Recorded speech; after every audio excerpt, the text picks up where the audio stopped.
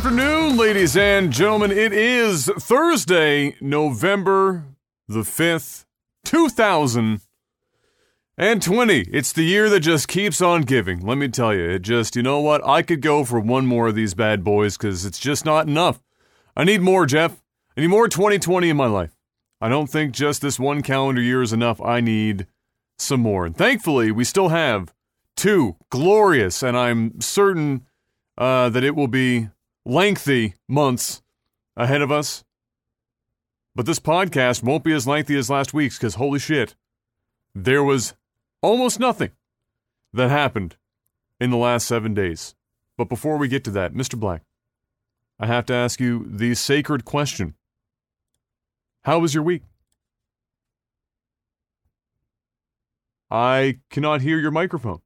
I'm going to assume that you're saying, same old same, except I closed on a property finally with a mortgage today, and now I get to wait to pay 3 to 5 times my son's college education to have them strip, gyprock fill, and paint the entire property. And if I had to guess one more piece to that situation, it would be I changed to my winters. No, I'm still not hearing you. Hold on. I will change it. It might be my end. It could be my end. So just one sec. Let me double check to make sure that it's not on my, because it could very well be. One sec. Let me just go in here and here and here and just dick around in here some more. And then I'll call you again. What about now? No. Hit up Discord settings and just change it off of default or to default and then swap it back to something else. It does seem to, for whatever reason.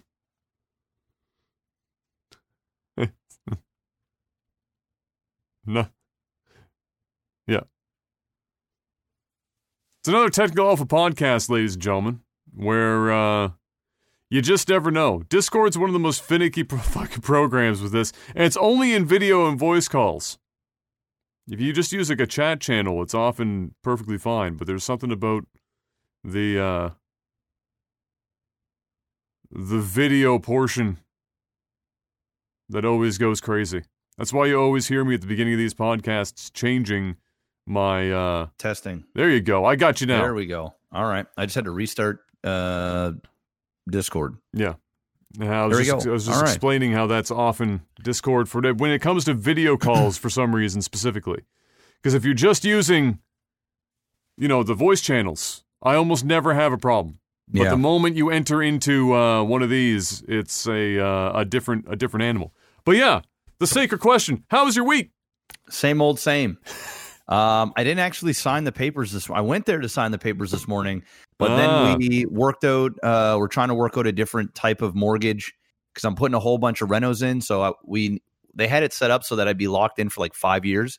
But we're gonna change it a little bit so that after I'm done the renos and get it rented, then I can go back, get it reappraised, and then pull out all the extra added value that I put in, and then get locked in for a term. So. They couldn't just do that on the spot. They have to get, underwriters. It has to be appraised as well. Well, no, it's already been appraised. Post reno. Yes, afterwards, yes. Yeah.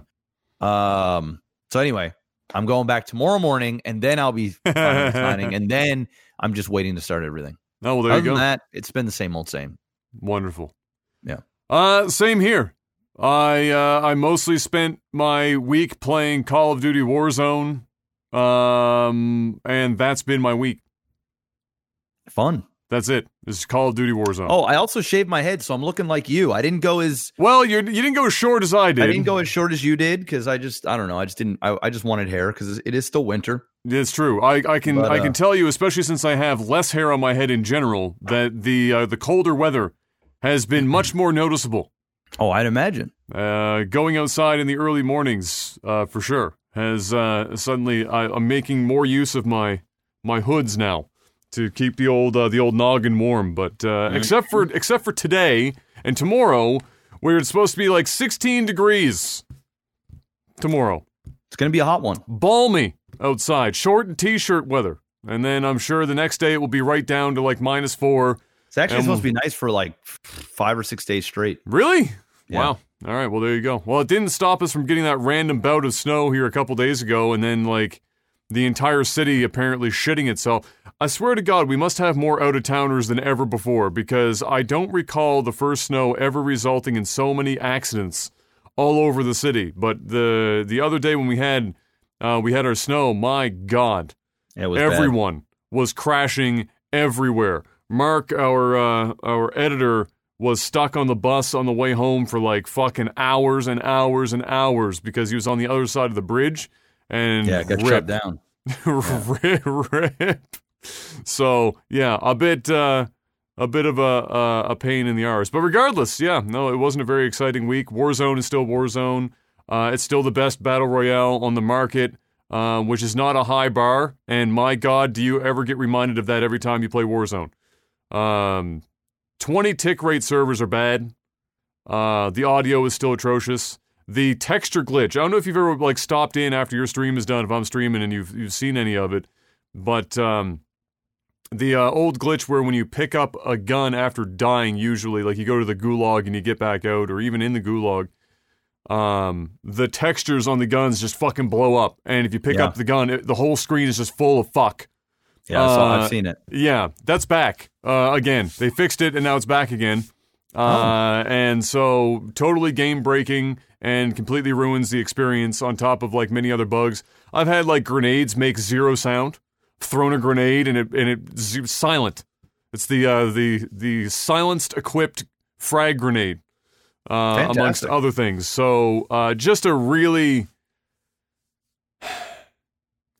It's disappointing because it's like right there on the cusp of being fucking an amazing battle royale experience, but they're kind of fucking with it. Probably my least favorite thing, and I'm filling for time here because my God, our list is short this week. But I would say my least favorite development is that, and you've played a little bit of the game. They have self-revive kits.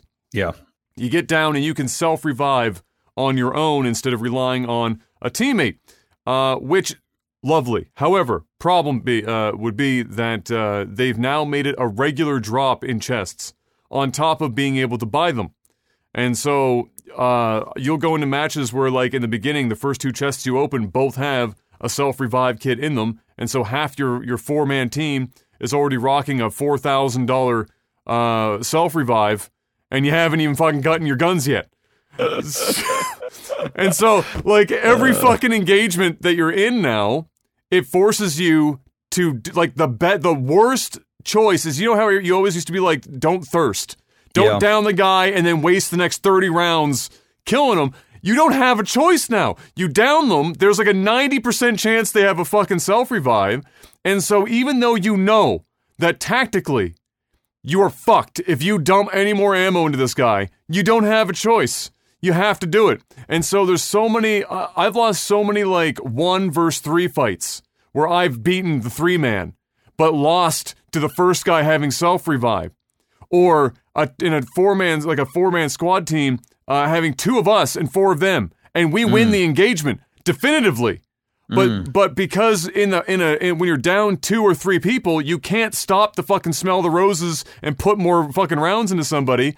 They get up and they shoot you in the back when you have no armor and you're fucking dead. So, like, the game has become even more of a clusterfuck. The solo experience is literally AIDS, and nobody should play it for solo experience. But again, the BR market is just ass, and it's the best one currently. The new Call of Duty coming out, I played the beta of it, and the regular multiplayer for that was pretty fun. I don't know if I'd be...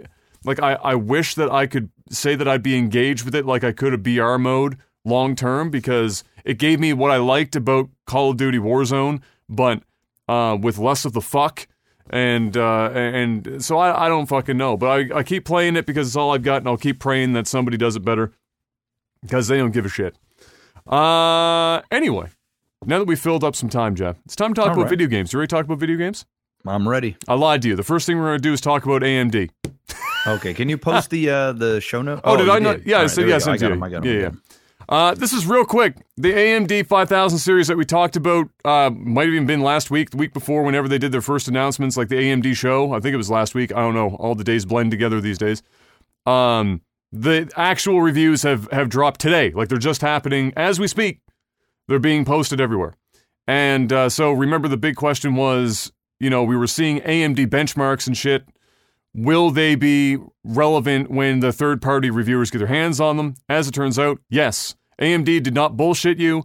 They quite literally, except for Red Dead Redemption 2, is like the one specific game that stands out as being a mild, and I mean like when you go to an American Chinese restaurant and they ask you, do you want the Chinese mild or the North American mild? This is the North American mild of victories. For the 10900K overclocked to 5.2 gigahertz for Intel, getting a marginal boost above. Everything else is AMD in gaming, it's AMD in productivity, it's AMD from a price point, it's AMD from a power draw, it's AMD everywhere, across the board. There's not even a close competition. And then what the craziest thing is that for some competitive games, some of the bigger ones, like let's say CSGO, which as we all know, we talked about here on the podcast in the past, is kind of like this. I don't want to call it the sleeper esport, but the shit's like the grandfather of esports at this point. And it's getting bigger. Like, it keeps like slowly climbing into the upper ends of things. Games like that or Valorant, which is basically CSGO, super single core dependent and DirectX 9 based, the frame rate boost in these chips versus Intel is massive. We're talking the 1% lows frame rates in the, let's say, 5900X is the same as the average frame rate of the 10900K. Which is fucking bonkers. I mean, you're getting people with like, I think the test systems of the 3080 and the 5900X, we're getting like 700 plus frames per second in Valorant.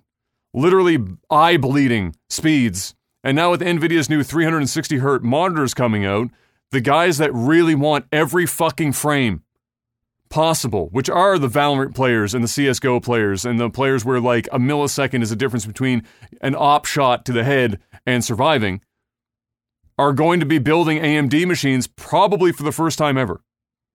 And that was a major market for Intel, because what has Intel been driving home forever? If you want the best gaming performance, you build Intel. Yeah, you might be able to spend a few less dollars and your Photoshop or whatever fucking experience will be better in multitasking over there on Team Red, but on Team Blue, you want a game? You come play Intel. Unfortunately for Intel, that is literally no longer the case, and by no small margin. So, and again, for less money and less power. So they're winning on zero fronts. So it's a bit of a grand slam kind of year for AMD right now with these chips. They're already sold out fucking everywhere. I looked online today. They're gone.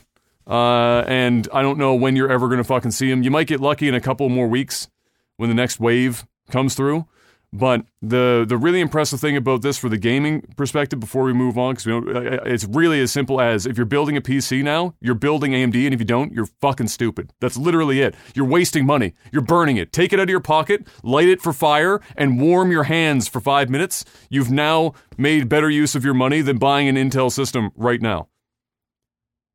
All the way down the stack for AMD at this 5000 series, including the 5600, which will be like a $300 or less fucking processor. It's like the lower end, like the 3600, which is below what you've got right now. Even that basically trades blows with the highest end Intel shit, but runs way less power for way less money. And if you stick a GPU in it and you're playing it like the vast majority of people playing games, not just playing CSGO, and even in that, it crushes it anyway. It's hand over fist. So Intel's response to this is unfortunately nothing right now. And in fact, we already know when their closest response to this is likely going to happen. They have a sort of refresh coming in the next few months that's likely to do not a hell of a lot and probably cost a lot of money, and we know requires a new motherboard. So if you're already rocking Intel and you want to get the marginal improvements out of Intel, you're buying a brand new chipset from top to bottom just to plug this mediocre fucking processor into it. You're not getting 7 nanometer, which is where AMD is, until 2023 earliest from Intel. AMD has literally a over 2-year window of dominance with no competition. That in fucking computer terms, that's like 20 years. You're in a fucking different, you're in a different generational gap at that point. So, well done, AMD. Congratulations. You've officially fucked on Intel. You did it, and you only took, like, I don't know, 5 years to somehow miraculously turn it around. Everyone in that company deserves some sort of fucking epic raise. And I look forward to seeing whatever the fuck happens next. I don't even know where they go from here. But I'm looking forward to it. And I really look forward to what we talked about last week, AMD's graphics cards, which when you pair them with AMD processors, get that extra like 5 or 6 plus to 11% boost on top of that. So they're just crushing it right now. And well done for making it happen. I'm excited. So Mr. Black, for you, just to bring this for you, you've got a 3700X in your PC right now. Your motherboard costs more than the processor by miles. You're currently rocking. And so for you don't have to buy a new motherboard. You can just go out and get a 5900X or a 58 or a 56 or a 5950 and plug it in, and you literally like triple your performance just for putting that fucking processor in. Just to put it in perspective for you. No other parts need to be swapped. You plug a new CPU in, don't even have to reinstall Windows, all of a sudden you're literally going from a fucking Toyota Corolla to a fucking Ferrari in very little effort. So, very impressive indeed. Can I palm a basketball? Yes. Not well at this time because I've got the hands of a baby right now. No grip strength. Now for actual game news, Jeff. Okay. Final Fantasy 16, which we saw a little bit of a while back now. We have new key art for it, which is basically, give or take, what you're probably going to see for the cover of the game itself on the disc case. And for those who are interested, I didn't write it down to give a dissertation on it, but for those interested in some of the new information that they released on the world of Final Fantasy 16, as well as the characters, some of the characters anyway, like the ones that we've seen in the trailers up to this point, they have it on the website now. So they're starting to like release some lore, some character background, get you acquainted with the new characters and whatnot. So if you're interested in that, you're following Final Fantasy 16 closely, then that's the place to get it. You go on over to their main website, check it out. From what I heard of it and read of it, to summarize it, it's basically Game of Thrones Final Fantasy edition. Cool. And with the one thing I'd say the standout thing is that they're not naming their characters these crazy fucking names. It's like Bob, Susie. It's like fucking like plain ass names. Jeff. Nobody is going to forget the names of these characters. They're plain ass names. And so yeah, I mean I'm mildly excited for this insofar as that the people doing the combat, while it's not my favorite form of Final Fantasy combat, it's at least a pedigree of people working on it, the Devil May Cry folks, that make good action combat. And so if it's going to go action combat, at least they have the people involved that are likely to make the action combat good. Is there anything that a Final Fantasy game can do to get you interested in Final Fantasy again after you had played? Did you ended up playing Remake at some point, didn't you? Or have you played that yet? No, you I still haven't played it. No, I still haven't played it. And I'm in no rush. I'm out of Final Fantasy. You've checked out. Pokemon out. Final Fantasy out. I'm gone, man. They lost me a long time ago. What was it that got you out the game? What was the as an old school Final Fantasy guy who obviously has a big heart for 7, 8, 9 probably, or would be like that core group. What was it that got you? What was the thing that where you looked at it and said, you know what, this ain't for me anymore? I don't know. I don't think it's just one specific thing. I mean, my priorities also changed, like in terms of, I became a streamer, so I didn't have time to play the games as they were coming out. Like I did play 13. I actually enjoyed 13. I didn't hate it. As the series went on, I grew to appreciate 13 in ways I didn't think I would. I didn't hate 13. I actually enjoyed 13 a decent amount. 15 didn't do it for me. It felt not what I like. It's hard to explain, but I just couldn't get it connected with characters. I don't know, man. I can't really pinpoint it to one thing. It's just Final Fantasy's just lost its magic for me. I'm not saying that they're bad games, because I'm sure if you're an RPG head and you're a JRPG head, I'm sure they're good games. Like in comparison to other JRPGs out there, probably the best. But I just had fallen out of love with those types of games. I just have. And I'm not sure what it's going to take to get me back in, but I probably won't play Final Fantasy 16. I know 15. I don't really play any games. I don't play. That's true. It's not just Final Fantasy. Like I don't want to sound like a Final Fantasy hater. Yeah. The remake of 7 obviously gets me the most excited. I'm far more likely to play that than what I will any other new game, especially as more episodes come out for this Final Fantasy 7 remake. But it's just games in general, and we've gone over it before, so I won't rehash it. But I just don't feel the same way about gaming. So yeah. I would say 15 for me was, it felt, I don't know, maybe I can hit on some points that sound right to you. For me, 15 felt like the McDonald's of Final Fantasy. It's commercial as fuck. And I don't just say that because it literally had Amex commercials, Coleman Stove commercials, and an entire quest line dedicated to Cup Noodle. So in the literal sense, it was commercial, but it felt commercial in how it was displayed. It was kind of like somebody who had an appreciation for Final Fantasy at a high level decided they wanted to set out and make it, but wanted to just make it in the modern, like modernize it. But like modernize it in that kind of commercial way, not in a we love video games kind of way, but we love how much money video games can make us kind of way. That's what Final Fantasy 15 felt like to me when I played it.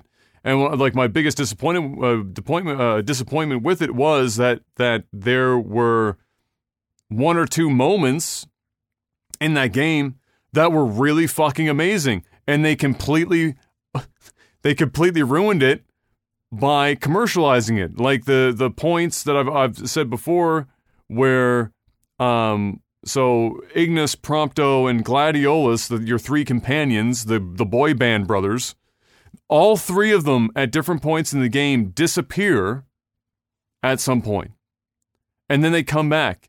And Noctis, the main character who you're playing, asks them individually in conversation, "Yo, so where were you?"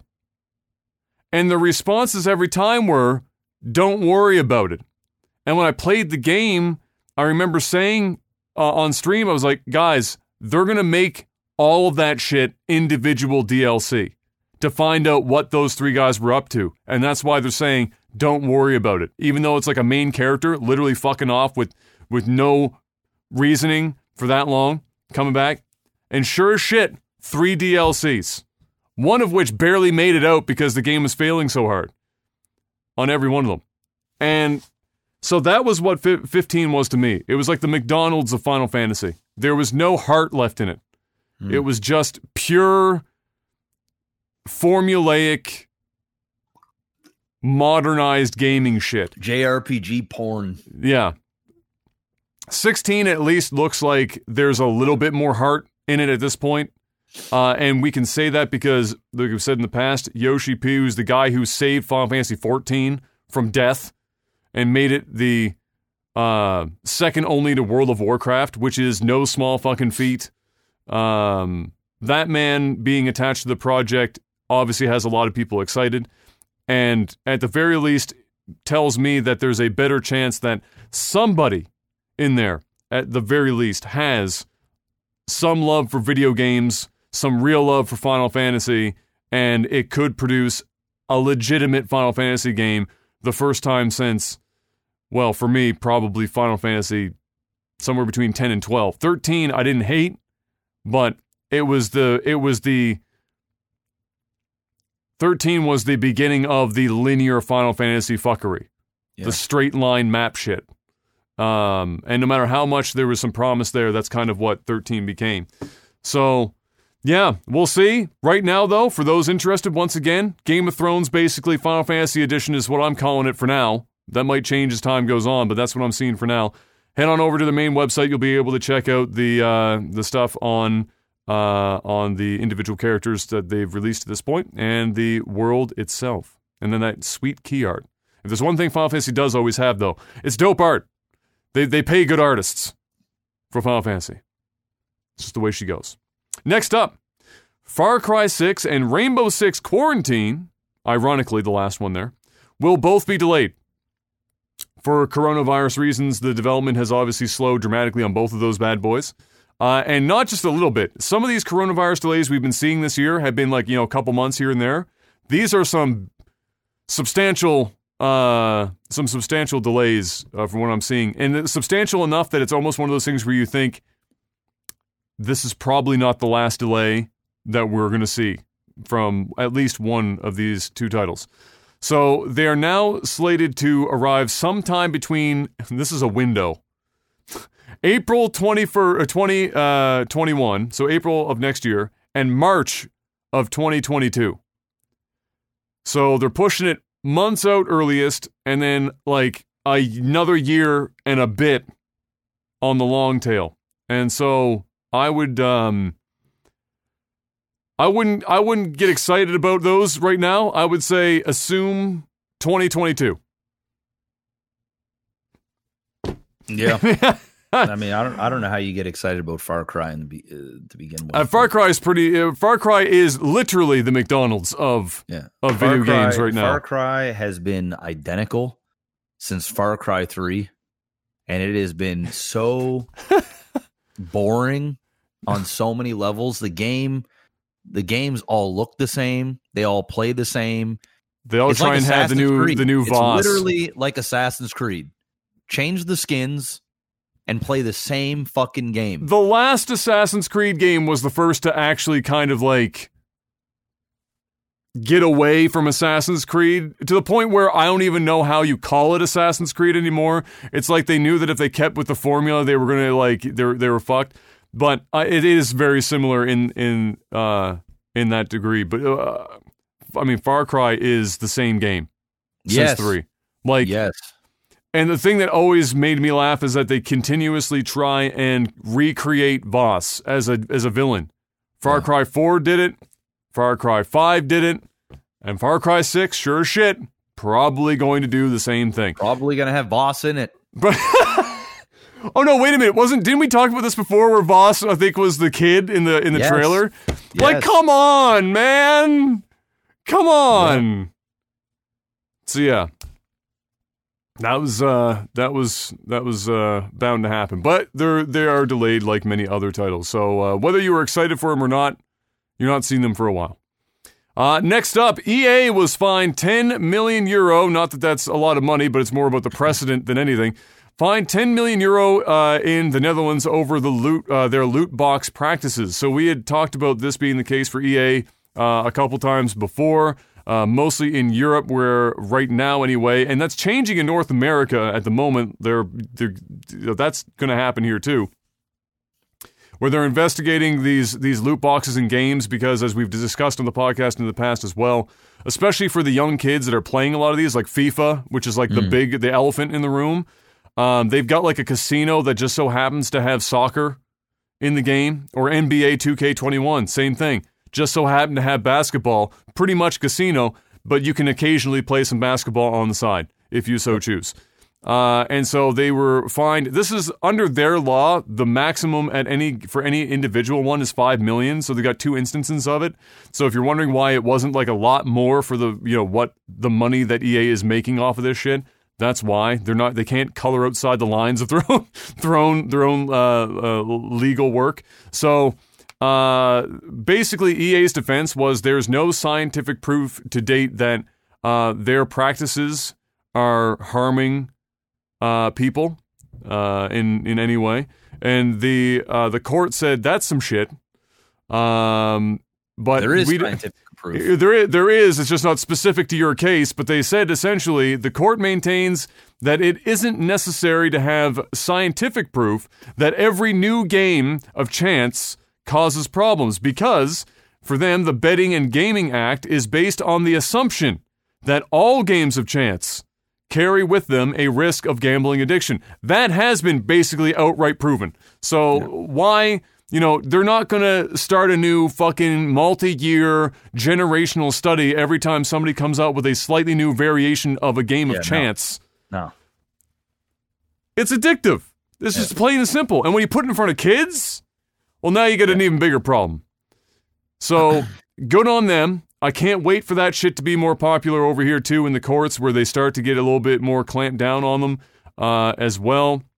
Again, it's not necessarily about the money right now that they're being fined, so much as the precedent set in court that EA lost it. That's kind of the more important thing here. But yeah, obviously, that's the case. It's crazy. They should back off on that shit without question. Next up, No Man's Sky. Didn't get fined $10 million, but what they did do is release another update. This one, a bit more minor than the last, and it's mostly what it's doing is, other than a couple of minor improvements graphically on the PC, this was the patch to bring up for the PlayStation 5 and the Xbox Series X and S to a degree, and bring those consoles, the new consoles, pretty much up to speed with the PC. So the same number of multiplayer people can be involved at 32. All of the graphic improvements have been ported over to the new consoles as well. The loading times have been basically chopped down to next to nothing. All that kind of stuff, all brought to the next gen consoles. And the visual difference, they have a video of it. They'll show you what it looks like on the consoles. For console players, this is like if you're moving to a PS5 or an Xbox Series X and you're a big player of No Man's Sky, this is like a fucking. You just went to the optometrist because your parents said your headaches come from not having glasses, and you're like, no, I can see fine. And then you go and you get your eyes tested, and then they hand you your glasses. You put your glasses on, you look outside the fucking door into the real world, and you're like, fuck, huh? And your brain doesn't even know what to do with the information. It's like fucking, it's like too much. It's so high def that your brain is like processing that there are leaves and not just an amorphous blob as a tree. That's pretty much what you're seeing between the two. Because the old consoles, obviously, the hardware was not holding up, but now this new stuff is obviously much better, and it looks substantially better, and runs substantially better as well. So that's what that update was all about. And of course, porting your stuff between the consoles is not a problem. It's easy peasy. Next up, in Call of Duty news, as I talked about earlier, Cold War. So people were kind of hoping, Mr. Black, that after the debacle of the current Call of Duty, Modern Warfare, being too big for a 250 gig solid-state drive, which boggles the mind to this day. They were like, man, maybe Cold War will bring that number back down. The answer's no. It too, if you're going to run 4K textures, and you're going to have Warzone installed, along with the rest of the game, is a 250 plus gig commitment. However, much like the current version of Modern Warfare, you at least have the opportunity to select the sections of the game that you want to install. So you want just normal multiplayer? That's like 50 gigs. You want it like we're normal territory now. You want to get Warzone in the full 4K experience? Remortgage your home, bigger hard drives, maybe an apartment dedicated to the game. Get involved. But hey, I get this. You know what? Honestly, other than the fact that these games are obviously horribly optimized because they're on engines that are fucking almost as old as Bethesda's engines at this point. And the spaghetti code is fucking strong. This is the trend you're going to see with games in general. We're getting into the 4K generation. Yeah. 4K textures are not small. Get used to this. They're fucking huge. Yeah. Uncompressed audio that everyone wants for their fancy at-home, sound systems and shit. Massive. You want that DTS or that Dolby Atmos? You're going to pay for it in hard drive space, is basically what you're going to see. So, just be ready for that. And that will bring us to another topic here below, not long after this. We're going to get to that real soon about the storage requirements and as it pertains to the new consoles. Riot announced with a trailer, Mr. Black. We've talked about in the past that they've been doing multiple different genres. We had Valorant was one. They had those different projects that they had like letters associated with them or whatever. So they had like the first person shooter with Valorant, and they had there was a dungeon crawler looking one and stuff like that. So they've got one that they did the announcement trailer for now called Ruined King, a League of Legends story, which has their official trailer. No gameplay really, just the classic League of Legends anime art style. It's a single-player, turn-based RPG, which is a pretty substantial shift, both away from first-person shooter and Valorant and League of Legends itself. Obviously closer to League of Legends than it would be a first-person shooter, but while there might be this information around, I don't know more about it than the fact that it is a first-person RPG, turn-based, and so I have to make the assumption then that it's also similar to some of the old, like, D&D based games. The top-down perspective, that isometric view type shit, with the dice rolls and the whole 9 yards. Why not? That's that genre is making a bit of a comeback right now. Yeah. So why not get involved in that? I'm just happy to see Riot spending their money on more than just League of Legends. Oh, I think they almost got to. I think they're still making $1 bajillion, but I mean, how long can this really go? You don't want to wait until it starts going down before you start fighting it. Yeah. You want to ideas, see what sticks. Wait for your next big hit, and then ride that train. That seems like that's what they're doing. And this is like, unlike Valorant, this is obviously directly tied to League of Legends. So you're playing. The premise of this one is that you are playing characters from Bilgewater, which, if you know the lore, you'll know the characters that you're likely going to be playing with there largely. And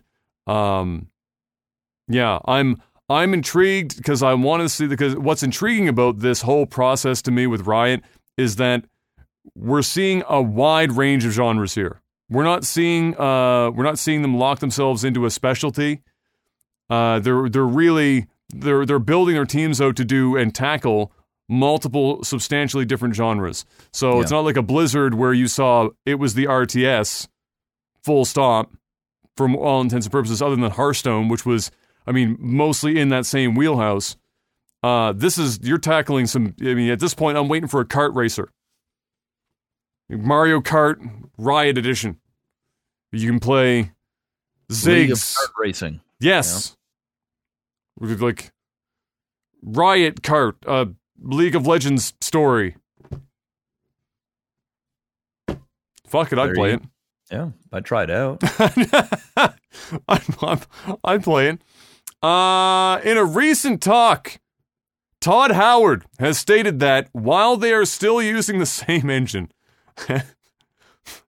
which hurts me to say that sentence, Jeff. It pains me to let that leave my lips. That they are still going to use the same engine.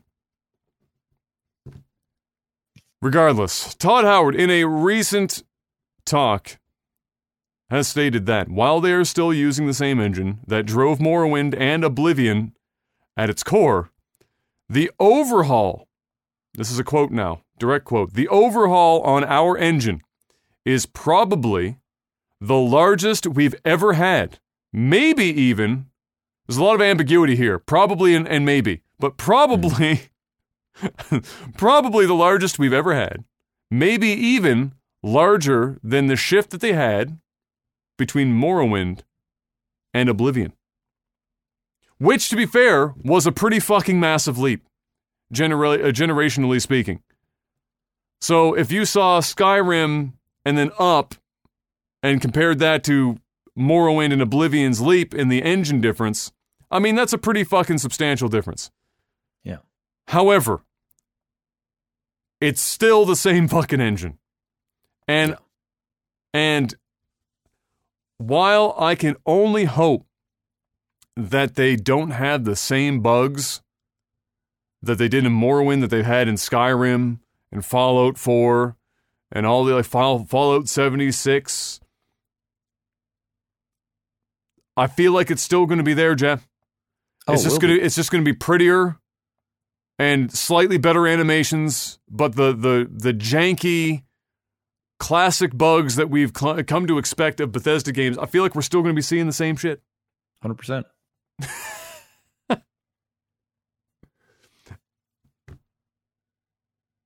It also seems it is what it is. It also seems that, judging by the talks they were having, that Starfield still seems to be in the production queue ahead of the Elder Scrolls 6. So I guess you can still expect that to be the order of operations. We saw some leaked possibility Starfield, images several weeks back now, but in all honesty, they look generic as shit. I don't know. They need to hit 17 home runs on it. They need some Barry Bonds on the juice. They need some Mark McGwire in the 1996-1997 home run championship type shit. They need to fucking crush that ball into the stratosphere. They need to be playing a game of backyard catch with God and throwing it into the clouds. That is how epic Starfield and Elder Scrolls 6 needs to be to pull themselves back from the brink that is their last showing of Fallout 76 and the general feeling people have after those two titles. So I don't know if using the same engine is the answer for that. They've made so much money off of Fallout 76, which I can't imagine cost them more than $4 to make. That I thought for sure, ages ago, I told myself, I said, you know what? Maybe this is their play, Mr. Black. Maybe their play is that they're going to make Fallout 76 with, they're going to reuse the assets from Fallout 4. No new money involved there. Very little effort. Then they're going to sell back those assets to people as costume upgrades and shit for their characters in Fallout 76. Instant money. Huge margins. Just monstrous. And they know that their community is going to buy this game and spend copious amounts of money, regardless of how shit it is. They know. Yes. And so I thought maybe, with the fact that they've been using the same engine and shit and been producing the same shit since Fallout 4, that they'd be able to then churn all of that epic margin around and create a new engine for the dawn of the new series of games coming from them, starting with Starfield, because that's the first new intellectual property out of Bethesda in that regard in ages. So maybe this is the one. Big-ass space game needs a new engine. And we're going to take that and what we learn in a game that's not as risky for us, and then take all we learn and put that into Elder Scrolls 6 and knock it out of the fucking park. And instead, what did we get? They milked everyone for all they were worth with the shittiest AAA title ever produced. And then they used the same engine for Starfield and Elder Scrolls 6. Hey, but Adam, it's getting a large overhaul. Maybe, possibly. That's the scariest part about that sentence. Is the two words that he chose to use there is probably and maybe. Yeah. That tells you everything you need to know. He didn't say definitively. Oh, hell no, he didn't. Hell no, he didn't. If that was the case, he'd be like, guys, we don't get a new engine, but I'm going to tell you right now, we overhauled this bitch. And you'd think we did. It's that crazy. But no. It's probably the largest overhaul yet. And maybe even larger. And the Morrowind to the Oblivion. I mean, you guys remember that and how awesome that was. So it may be even larger than that, but we'll find out. I mean, Todd Howard will probably wear a leather bomber jacket on the next E3 stage. Mm-hmm. And maybe it'll be different from the one he wore the year previously. Maybe. It's quite possible. And word on the street is, Jeff, that all hands on deck, every single development house under Bethesda, all working on Todd Howard's next leather bomber jacket for the E3 stage. It's important. It's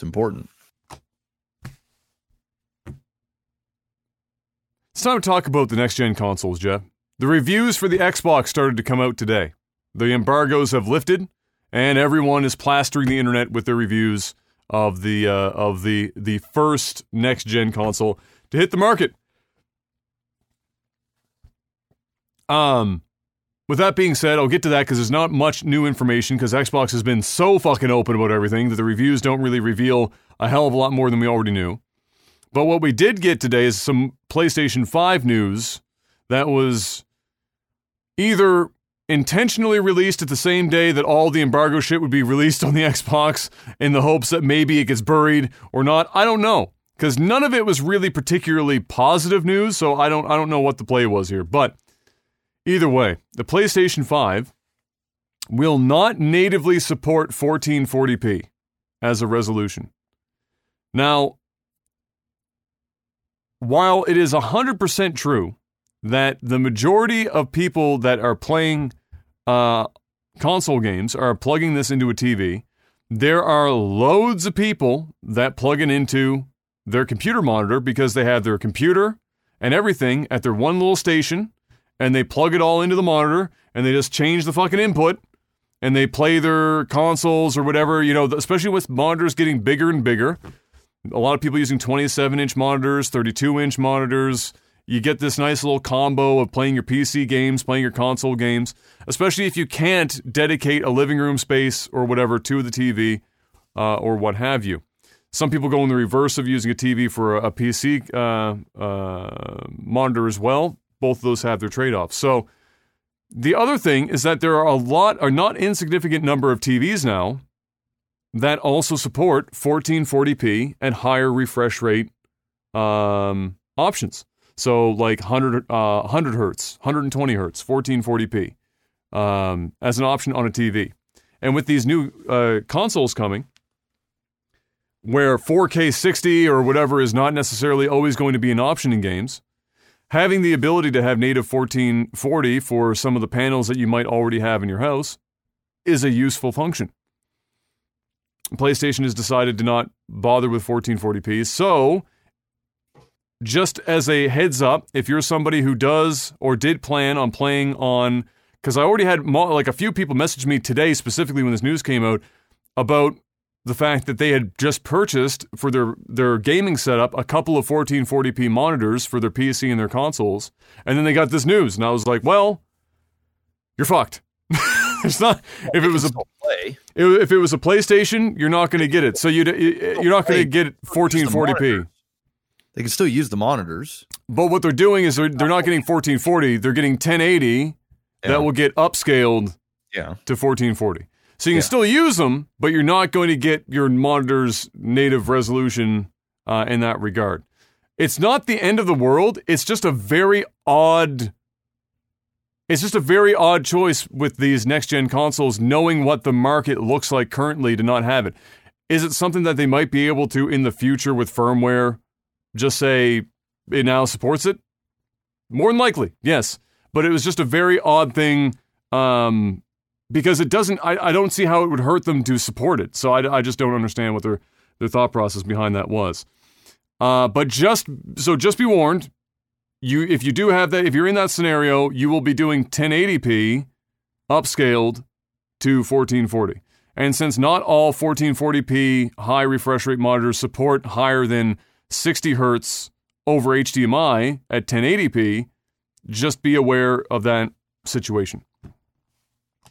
In relation to that, we finally have, now that people have their hands on these consoles, we have a firm idea of the actual usable storage in all of the consoles at this point.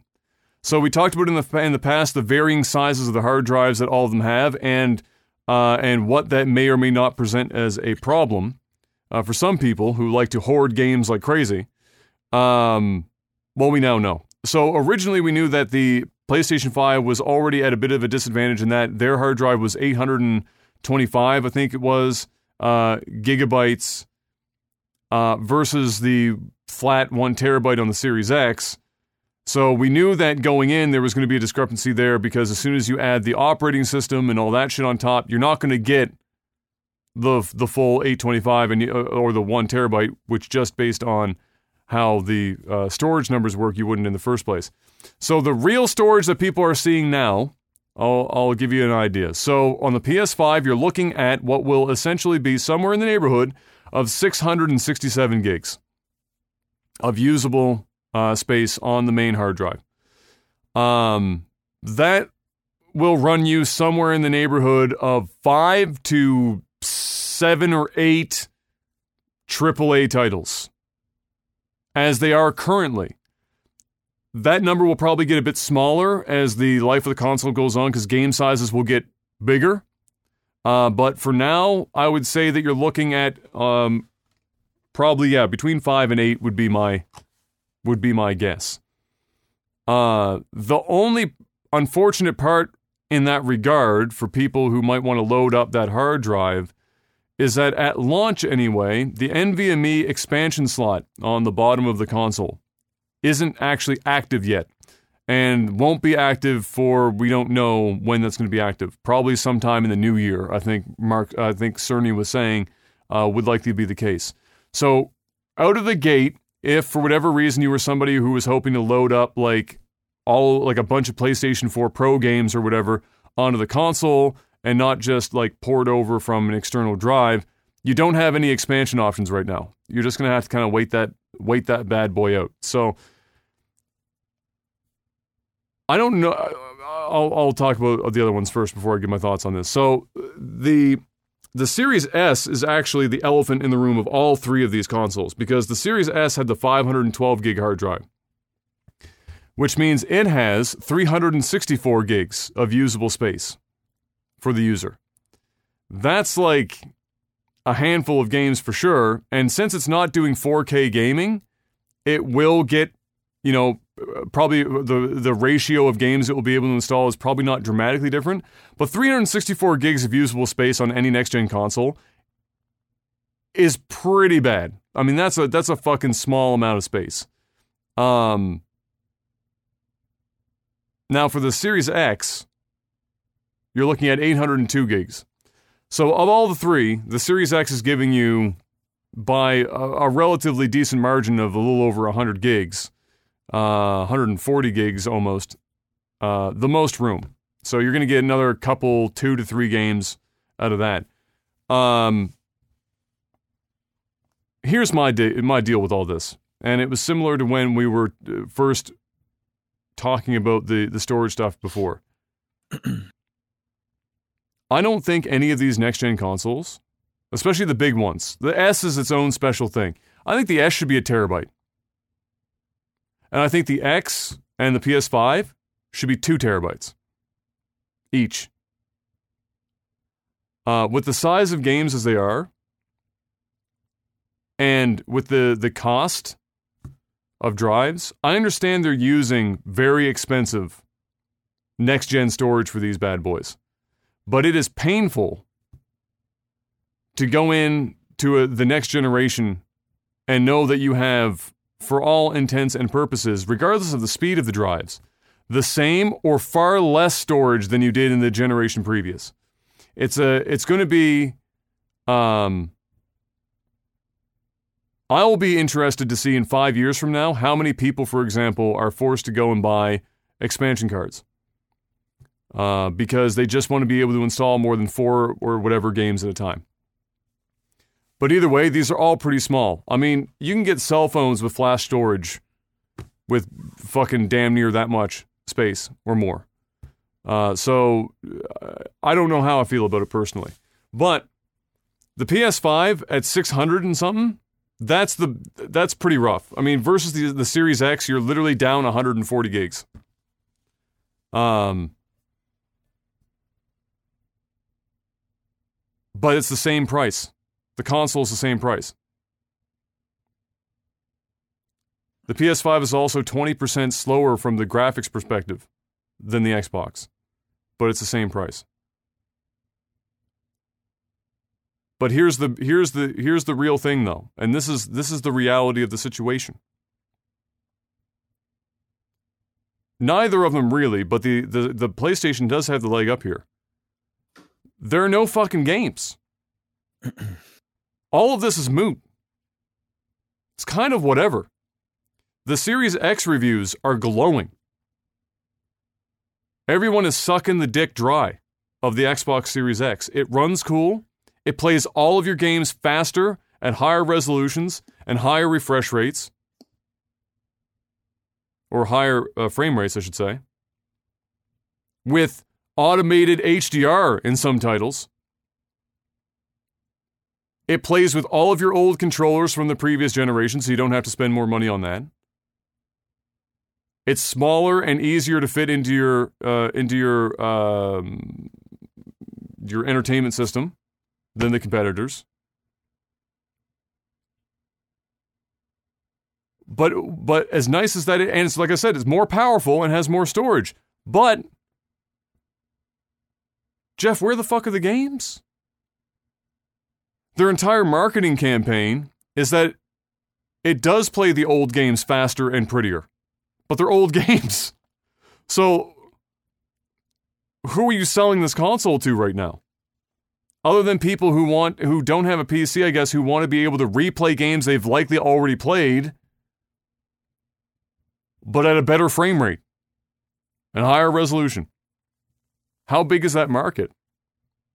And the PlayStation doesn't get away with much better in that regard. They've got Demon's Souls, and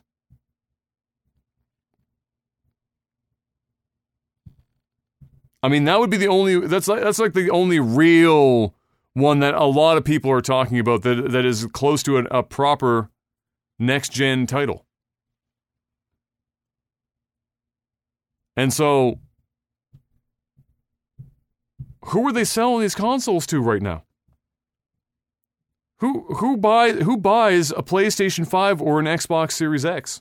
I could see an S for some people who are just getting into the market, dipping their toes in the water, maybe, just from a price perspective. But who's buying these consoles, Mr. Black? I mean, they're flying off the shelves, obviously, but is that just people like that just want to be, they just have it? Because what are they going to do with these consoles? So, like, who are they selling these consoles to? People that are buying the next iPhone. I mean, it's the new. It's the new. It's the new. You know? Fucking Kayla wants a new iPhone for Christmas or whatever. And I look at her, I go, but why? Why? Your iPhone fucking whatever you have now, 9X, I don't know. I actually don't know. But whatever one you have is going to do what the other one does, except the other one might take a little bit better pictures. Slightly. So why am I spending $1,000+ again? Why? Well, the answer is, Adam, Because it's the new. because it's the new. It's shiny. It makes me feel good for 15 minutes when I first get it. I get to unbox it, and I feel like I'm in the in crowd. I have something to tweet out and put on Instagram. The gram. Doing it for the gram. Yeah, the people are going to buy their Xboxes. They're going to buy their PlayStations. They're going to play their old games.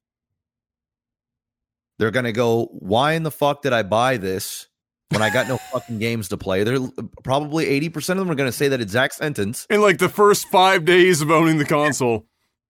Yes. But they're going to still use it. They're going to play their old games. They're going to boot up their Spotify and their Twitch streams on it and their Netflix. And they're just going to use it like they did all the other stuff. So, yeah. And as for the hard drive, it doesn't fucking matter. There's no games. Yes. Yeah. And there ain't no games for a while. We're in the middle of Corona season. Ain't nothing coming out. And when something does come out, it's going to be like one game in a year and a half. So you're not going to have to worry about getting another hard drive or your poor little 667 gigs being used up. You're going to have plenty of space. So cry me a fucking river. It's like, hey. It's like oddly convenient for them that there are no games to fucking come out, so that the hard drives like somehow aren't as big of a deal because you have no fucking games to play. It's like in a normal release window where you, even for the last generation, both consoles had between 3 and 5 proper next generation specific games launching with both. This generation, you've got the biggest talked about game is a remaster of a fucking like decade old game. Yes. And nothing else. Yes. And everyone, and the biggest talking point of the Xbox is the fact that you play your old shit better because there's nothing new to play. And so the PlayStation's entire marketing campaign is come play Demon's Souls for like 2 years. And then on the Xbox side, it's come play our entire catalog that you've probably already played for 2 years. Yeah, Game Pass. Game Pass. Come get some. Yeah, this is the most. I don't even have my PlayStation 5 pre-ordered. I don't care. What am I running out for? I guess Demon's Souls. Yeah, it looks fucking great. If I can get my hands on a console and Demon's Souls, I'll pick one up. But I sure as shit ain't gonna be scouring the internet, paying 4 times the market rate, or 2 times the market rate, or 7 times the market rate, so I can get another iPhone, essentially. I can wait. Some people can't. I can. And it's really that simple. So it is a very unexciting time. This is the most unexcited I've seen the public, myself, in terms of the next generation. Which is unfortunate because from a hardware perspective, it's like the biggest leap we've ever had, but there's no games. No games. So, there are some people that are fucking jazzed and pumped about, having the new thing and just knowing that it's here. It feels more real. But at the end of the day, like, where are the first party titles? Every console I can think of that I've purchased all the way since Super Nintendo have had their first party titles and their trademark games come with the console. Something. Even if you're not a fan of Super Mario, which you've got to be a different breed of human to at least not enjoy that. But say, for example, Halo, right? Even if you're not a Halo fan, at least there was something coming with the console that had people talking and excited. There ain't fuck all. There ain't nothing. Zero, zilch, nada. The closest thing we got is Cyberpunk, which went gold It ain't coming out yet. It's fucked. And the funny thing about it is I think coronavirus helped these cocksuckers. Because even if the coronavirus didn't hit, there wasn't shit coming anyway. At least now there's an excuse. Yeah. There wasn't nothing coming. True. Yeah. So, it's an exciting time from a hardware standpoint. It's an exciting time because, like, finally the consoles are performing better than the PCs. It's only going to last for so long before the PC goes, sup. Well, it's already saying sup. It's just you have to pay for it. Yeah, exactly. But from a standpoint from dollars to hardware, I mean, you're getting it's night and day. It's night and day. Like you can't even compare. And we've done it here on the podcast. So, it's an amazing time hardware wise, but there's no software to go with it. There's no applications. I mean, what a very fast startup screen we have here. I just love the way the game jumps right into the gameplay. Wait, there's no gameplay. There's nothing. We have nothing. So I'm not saying you can't get excited about this in another year or 2 years. It's almost going to be like we're going to have 2 releases of the consoles. Like we're going to have this. And then in about another year and a half, 2 years, we're going to have like an official release of the Xbox and PlayStation where people go, okay, you're going to see a massive uptick in sales when they actually come out with some games to get people excited, running out to the stores and going out and buying the shit. Because right now, you're basically like those testers that grabbed an Oculus when they first came out. You're like, man, these dev kits, it's amazing to have one of these. These are, man, VR is fucking amazing. It's the future, bro. But then you got to like be a software engineer and like know 3 different types of script in order to get a game to play. And then you get a game to play and you realize it's just a tech demo that you also need to be a scientific genius to get running. And then you play it and it's like, ooh, it's impressive. But I think I'm just going to kind of wait for the next model where I can plug it in and go. That's what this feels like. And for some, that's exciting. You get your hands on it. You can, be the first ones to fuck around with it and be the cool kids. Or you could be like me, where it's just like, meh.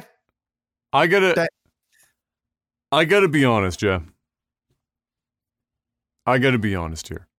If I was in the market right now, if I had a PS4 Pro or regular PS4, or an Xbox Series X or an Xbox One or whatever the fuck, and you're looking at the pipeline for new games that are really going to benefit from these new consoles, and how many of those are likely going to be something that you're even interested in,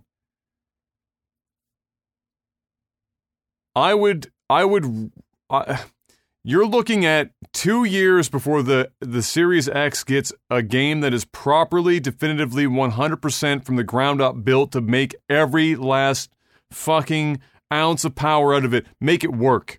Because they're going to be building for previous gen at the same time.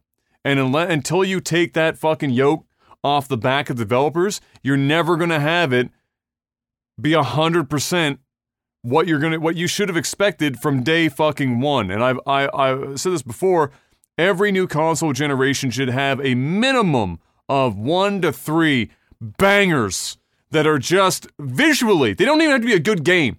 You have to get people excited about the fucking hardware and not just talk about it on a piece of paper. Right? We're not really getting that. And so for people, this would be my suggestion. Honestly, you're looking at a 2-year period. If you can salt away between now and the end of, like, a year from now or 2 years from now, if you can salt away between $1,000 and $1,500 in that period, that almost 2-year period, wait for computer part sales wait for shit to like just roll through and just slowly in the background accumulate your new PC.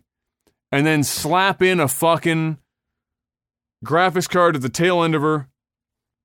And then when it's all said and done, you were going to shit all over these two consoles.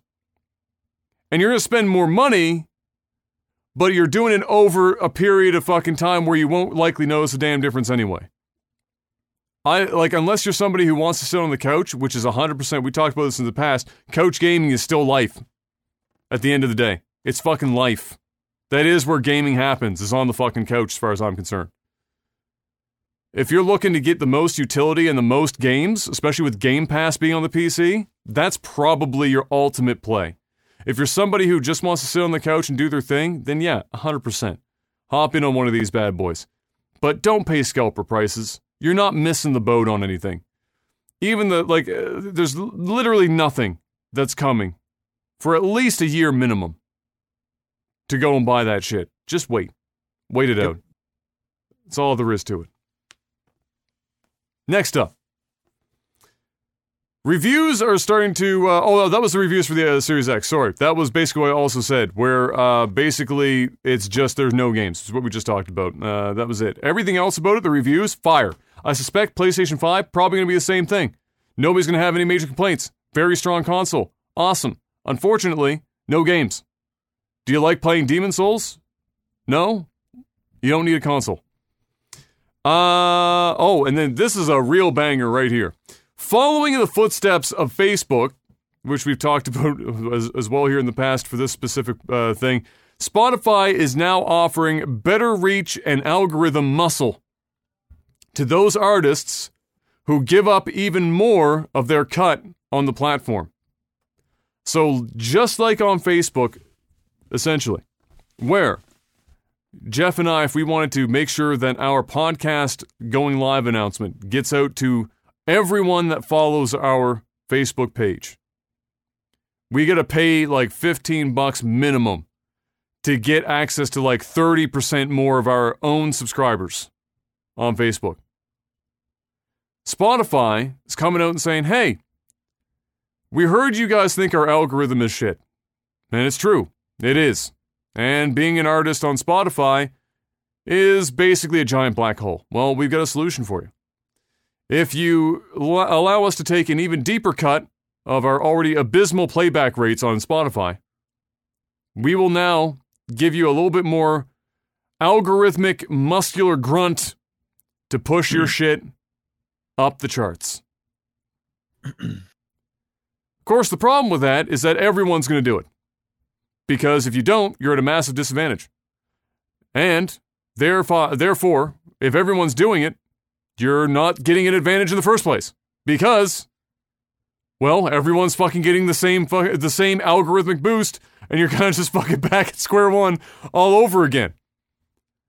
So at the end of the day, it's basically extortion. It's Spotify saying if you want to keep your positions or try to even keep your position on Spotify where you're at and have any hope, you're taking this cut or you're going to be sent to the Shadow Realm. Is pretty much where they're at. I hate this kind of shit. I hated it when Facebook did it. This is no better. I've seen a lot of artists, music artists I follow on Twitter talking about their struggles with Spotify, specifically in terms of their revenue share for playback rates, on top of their being able to get exposed on the platform like at all is nearly impossible as it is. And to have Spotify come out and basically provide a platform that's going to not solve anything except for make Spotify even more money at the expense of artists is kind of unfortunate. Instead of just fixing their fucking algorithm, like, oh, we'll provide some people with the key, the master key, but we're going to take even more of your money. I understand Spotify, from a business perspective, has struggled off and on to make their money in general, because the streaming business with music is not cheap to be in. It's expensive as fuck, and it's a difficult one.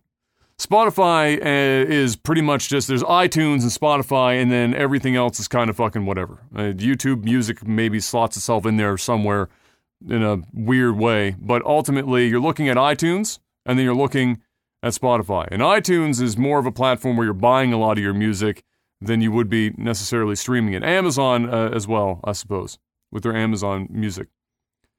But it's expensive, and Spotify struggled a bit. I guess this is one of their new methods for trying to up their margins in that regard. I just personally wish it didn't come at the expense of the artists, because the artists are already getting kind of boned on Spotify. I don't know what the solution is. I just wish it wasn't this. Because just like on Facebook, where it's frustrating for Jeff and I, where you sit back and you go, all right, we had all these people, and back in 2011, when we put a post up, you could see the engagement was like 80%. Yeah. I mean, with Spotify, at least they're not. At least not making you pay per fucking song or some shit where it's like, hey. Like the thing, like, it's a little different than Facebook. Because with Facebook is you've already organically gathered your following.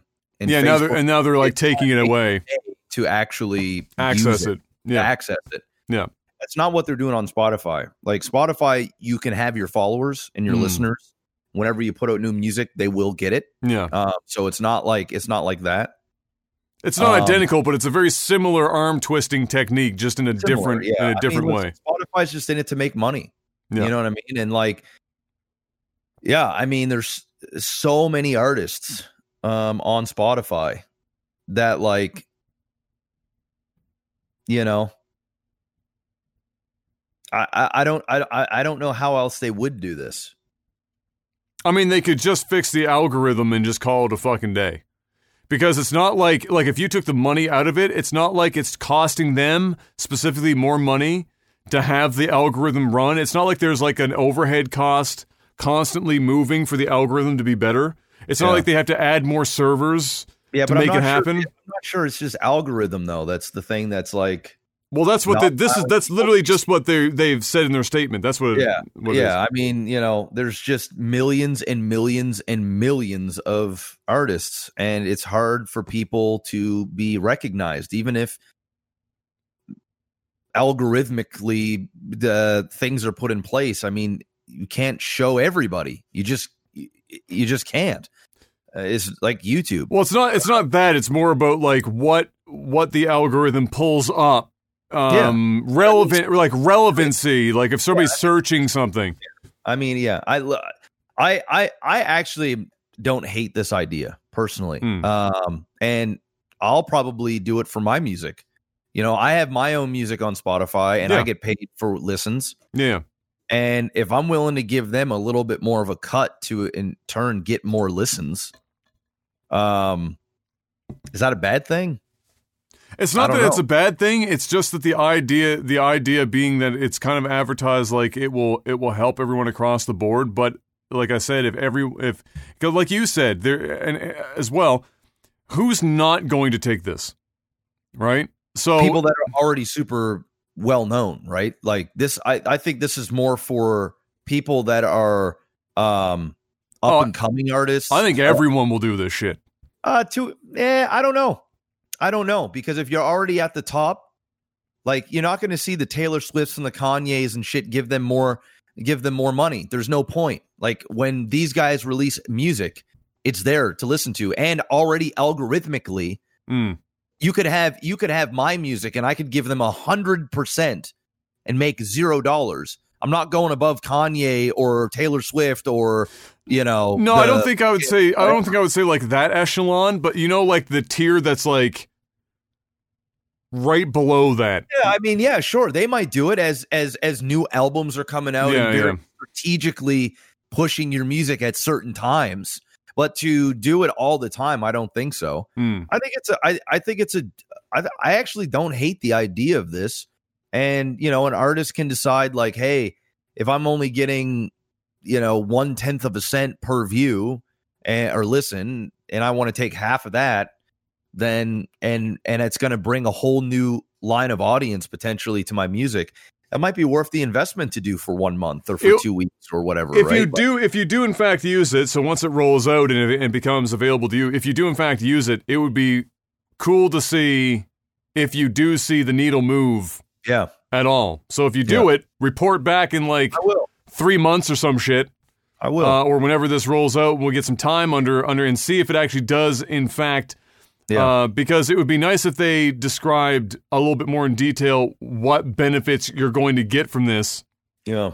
In turn, for sure. But that would be with Facebook, it's much more egregious. Like Facebook's is gnarly. Yeah. Yeah. Like with Facebook, it'd be different if we could automatically send stuff out to all of our viewers. And then if we want to pay a little bit extra to then get even more reach within the algorithm of people searching for video game related stuff on Facebook, that makes sense. Yeah, you should be paying to go external your community. Exactly. Not to go within your community. Right. Exactly. It's like it's ass backwards, right? At least with Spotify, they're not making you pay to actually send your music out to your followers. You got your followers are going to hear your shit. Oh, that's the worst. It's to get exposed to potential new people. And when you think about it, that's advertisement. You know, they don't owe us anything or an artist anything. You know, we put our music up there and we get paid for it. I mean, let us go back and remember a time when Spotify didn't exist. I mean, what were artists doing then? You know, all their music was getting pirated. And it still gets pirated, but I mean, like on a massive, like a way bigger level. I don't remember the last time I illegally downloaded an album because I could just go to Spotify and listen to it, and they get paid. I don't need to go to some sketchy torrent website and download some files or whatever. I just go to Spotify right now, whatever artist I want to a degree. I mean, 99%. If I want to go old or new, I just go there and I listen to it. And it's either I have a Spotify premium where I'm getting no ads, or I don't have one, so I get the occasional ad, and that's fine. And I get to listen to music. The artists need to remember the days when they were not making millions of dollars off Spotify in a year. Millions with an M. Before they were losing millions of dollars. Right? So like, yeah, I just wish they worded it better than just saying algorithm, because you would think that if the algorithm itself is better for everyone, that Spotify makes more money and the artists make more money, because the more accurate an algorithm is at putting the right music in front of the right people looking for it, the more listens you're going to get, the more money everyone's going to make. So it just comes across as odd the way that they're promoting it, because it makes it seem like they're arm twisting instead of providing a service above and beyond what would just benefit them versus benefiting everyone. Yeah, but I think I see what you're saying. Yeah. I don't disagree, but I think ultimately they're adding this as a added benefit for artists that want to go above and beyond. Yeah, like they want to get exposure on a platform where everybody and their dog is on. Yeah. And so you can pay a little, you're not even paying, you're just taking less, which in turn you are paying. But if you're getting more views for your music, then that money that you're paying, you're actually getting back. You're hoping to make up on volume, is essentially, and new eyeballs at the end of the day. And this is something that you want to strategically do. Yeah. This isn't like something I don't think an artist is just going to run all the time. You know, maybe the bigger artists might do that just for namesake, but it just doesn't make sense why you would spend the money and you already have the market dominated. It's not like, well, that'd be interesting too, is that when you find out is like what the term lengths are on this. Is it like, can you do it per song? Can you do it per album? Can you do it per chunk of time? Like you only want to run it for, let's say, like a month or some shit. Yeah, I'm sure it's probably a bidding thing. It's no different than a voiceover site that I'm on. I have gigs on this voiceover site. Yeah. And, you know, just algorithmically, when people are searching for specific types of voiceovers and the tags and different things that I have in place, they get those. But they also have like promoted gigs. So, and they give those to certain partners. And, you know, I can bid essentially how much I want to pay per click. And so, you know, before that, I was still doing okay.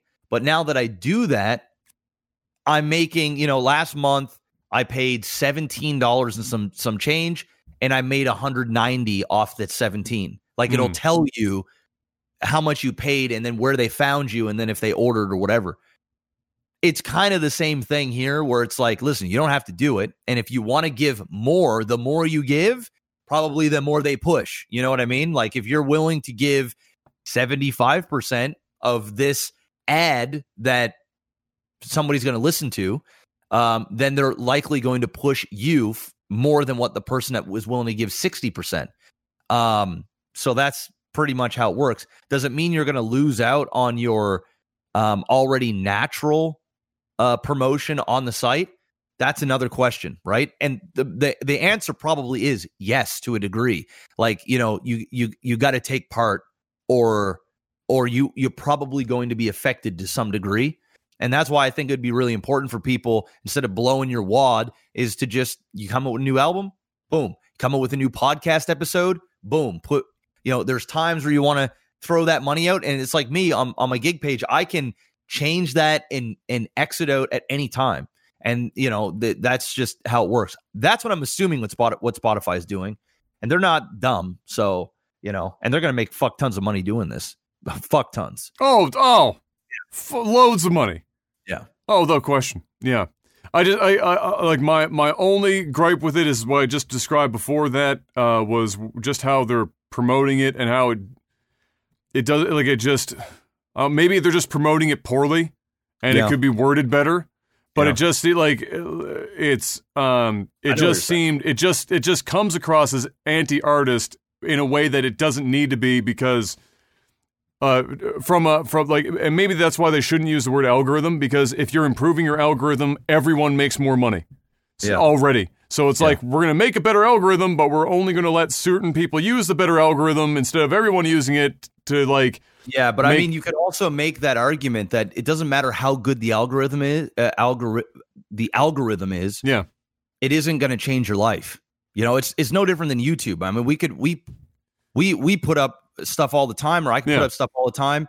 Just because YouTube will improve their algorithm doesn't mean I'm going to be affected at all, because everybody gets improved. It's not just one group of people or whatever. There's only so many things you can put on. And that's why I'll be interested, like, if you're doing this and you apply it to your stuff, where I'm pretty certain, then it's great, Yeah, like I'll be, and now I'm paying for the, and now I'm paying more for the same amount of views, and now I'm just losing money. That ain't it, dog. That ain't it.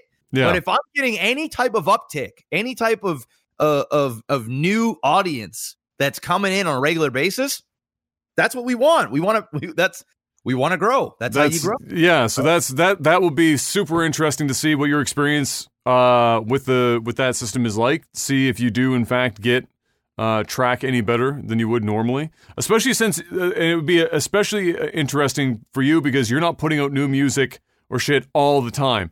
So your usage case would be very similar for those who already have a catalog on Spotify.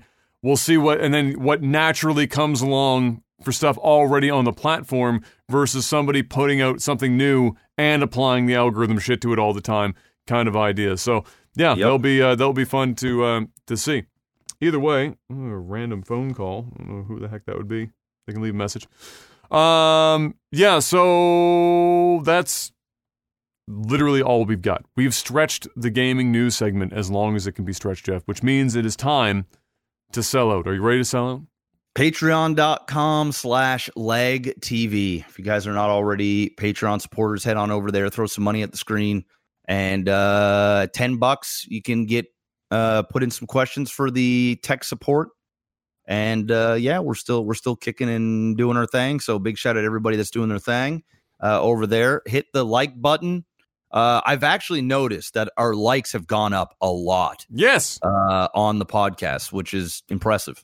The comments both. Yeah, they've been crushing it. I think if we got clickbaity with thumbnails and proper titles, we might actually that's the next stage is pay Mark an extra like $10 a week to make thumbnails. Yeah, that might actually get us somewhere. NordVPN.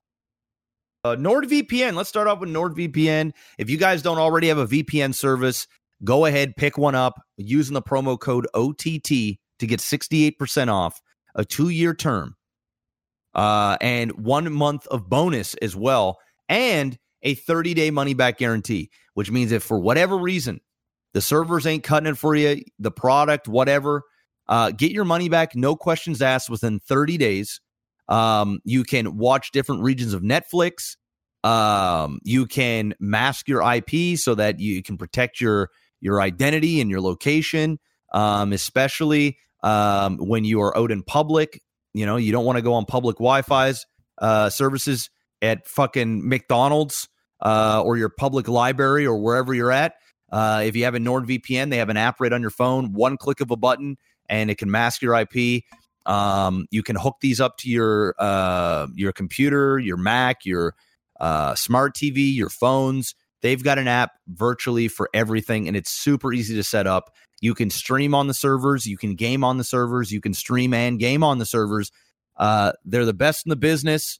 You've probably seen them around everywhere because they are good. They really are good. Adam's been using them for years. I've now been using them for about a year and a half.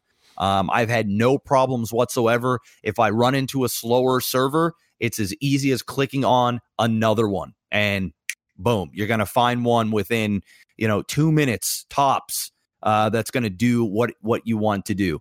And my biggest thing that I love about NordVPN is the Netflix regions. Whenever there is something out in the US, whether it's an old movie, a new show, something that we don't have in Canada, I just click one button and my Netflix thinks I'm in the US and I can watch US content. It's just like that. So for that alone, and you're paying less than the cup of Grande Cinnamon Dolce Latte a month at Starbucks, you're basically getting 2 versions of Netflix or 5 different versions of Netflix. You want to go to, a European version of Netflix, you can go ahead and do that. So, there's value. I mean, why don't you have a VPN in 2020? It just doesn't even make sense. I don't get it. So go get one, because you never know when you're going to need one. And even if you feel like you don't need one, you're going to just start using it when you have it. You're going to be like, fuck, why didn't I have this before? I mean, shit, just stuff on YouTube when I'm getting region blocked or I'm going to a website and it's like, no, sorry, bro, you can't come here because we don't want you here. I'm saying, yeah, well, NordVPN says, fuck you. I'm accessing this shit. Motherfucker. I just watched Saturday Night Live, but now I can't see the fucking opening, the cold open on YouTube. Yeah. But I literally just watched it on my Canadian television. Yes. But they decided to not make it available in my country. Despite the fact that I just watched it on my TV. Makes a lot of sense. They did that with all the Fox stuff for UFC. I don't know what it is, but it's just the way it is. Dude, nothing is worse than on Twitter when UFC fight nights are going on Saturdays and you scroll down and there's like a GIF. They're like, some of them you can see, but then for some of them they're like, oh, this one specifically, fuck you. Yeah. And, it's just annoying. And I'm like, no, fuck you. NordVPN. Click a button. Now I'm watching it. Deal with it. That's what I just paid $70. I just took a piss. I missed it. I was seeing it on my social media feed. I can't, but what do you want from me? Mm-hmm. So, yeah. Go check them out. Link is in the description below. Or if you're listening to this via RSS feed, it is NordVPN, NordVPN.com/OTT. Go there and pick it up. We also have Elgato. If you guys don't already got a Stream Deck, well, you gotta get one, along with mega amount of other stuff they have. I mean, these guys are pulling out products that we didn't even know we needed until they're here, and they're here. I mean, their newest one is you can use your cell phone as a webcam. Your cell phone as a webcam while you're streaming, which is pretty amazing. Just from one standpoint alone, when I use my extension cable for my webcam, the extension cable is too long, so sometimes the feed breaks, and I can't. It just breaks.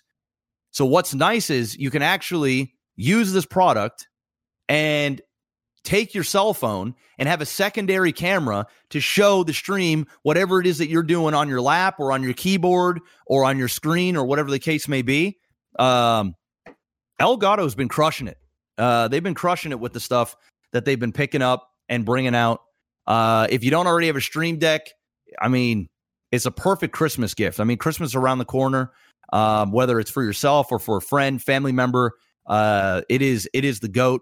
They obviously got their Wave products as well. Those are hard to get a hold of because they've been selling out everywhere.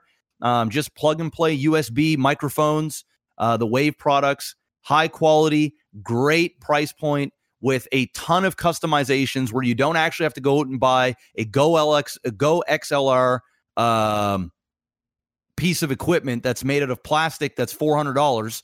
You can just plug in your microphone that costs less than $400 and basically do everything they do and have even more ability to do things. And everything pairs up with everything with Elgato. So definitely go check them out. Link is in the description below. And yeah, that's pretty much it. And now it's time for movies and TV. Not a long list. Because, well, nothing's in theater. Nothing's even really happening. Movies have been dead. The Mandalorian, that's out. They're releasing those new episodes. Ask me if I've watched any of them. Have you? No. Neither have I. Mostly because I wasn't impressed the first time around, and I doubted that I would be impressed the second time around. I'll eventually watch it, but I'm in no rush. I'm in zero rush. You and me both. In fact, Em and I have been in such little a rush to watch The Mandalorian after the last season that we have been watching random Nicolas Cage movies instead, with a side of Jason Statham movies. That's been our combination. One night, got Nick Cage. Next night, little Jason Statham. Okay. Bouncing back and forth. Last night, we watched, it was a Jason Statham movie. What was it called again? Fucking, Crank? No. It starts with a P. Because it's like the name of him in the movie or something, like of his character in the movie. Anyway, they're all the same fucking movie, basically. It's Jason Statham movies are almost all identical. It's Jason Statham killing people in wonderful and weird ways and looking like a badass doing it. So, yeah, I can't for the life of me remember the name of it, but it was good. Solid movie. Great action. Some very unique ways in which, he was killing motherfuckers. They almost reminded me a couple of them kind of like, the thought put into it like a John Wick scene almost. Not as elaborate for like as long, like an entire John Wick scene is like a fucking piece of art. But in this movie, Parker, that was it. Cold Brew's got it. Parker was the name of the movie. And, so like one scene, for example, he's going into a place where he knows he's going to have a guy with a gun to the back of him. And so he has this small pistol that he puts into one of his belt loops, but then twists the belt loop and turns the gun upside down, points it behind him. And then when the conversation goes to where it's going downhill, he doesn't, and he's already been stripped of his main gun, but it's on his belt loop. He just goes down, bam, pops the guy that's standing behind him, turns around, fucks him right up, holds the next gun because he holds that guy's gun up against the dude he was talking to, kind of shit. Some very like kind of unique ways to handle the situation. Porter or Parker? I don't remember fucking what the hell it was. It started with a P. But yeah, it was pretty good. It was an entertaining movie, and the more Jason Statham movies I watch, the more I appreciate the guy. He's not like as an action movie guy. He's not really a terrible actor. He's actually a pretty like okay actor. Better than most action movie people tend to be at the very least. Like if you're going to do like compare it in the genre, and his ability to do like the shit in his scenes is also quite impressive. I mean, the dude is in fucking phenomenal shape, 24 hours a day, 7 days a week. It's kind of like that's just like that's his shtick. He knows his lane. That motherfucker stays in that lane and he crushes it. And he makes his money on it. It's kind of like he's typecast, but I don't think he gives a fuck. He just keeps putting out those movies. Do you have a Jason Statham movie that you enjoy that stands out? I mean, Crank is obviously a pretty great action movie itself. I actually really like Jason Statham in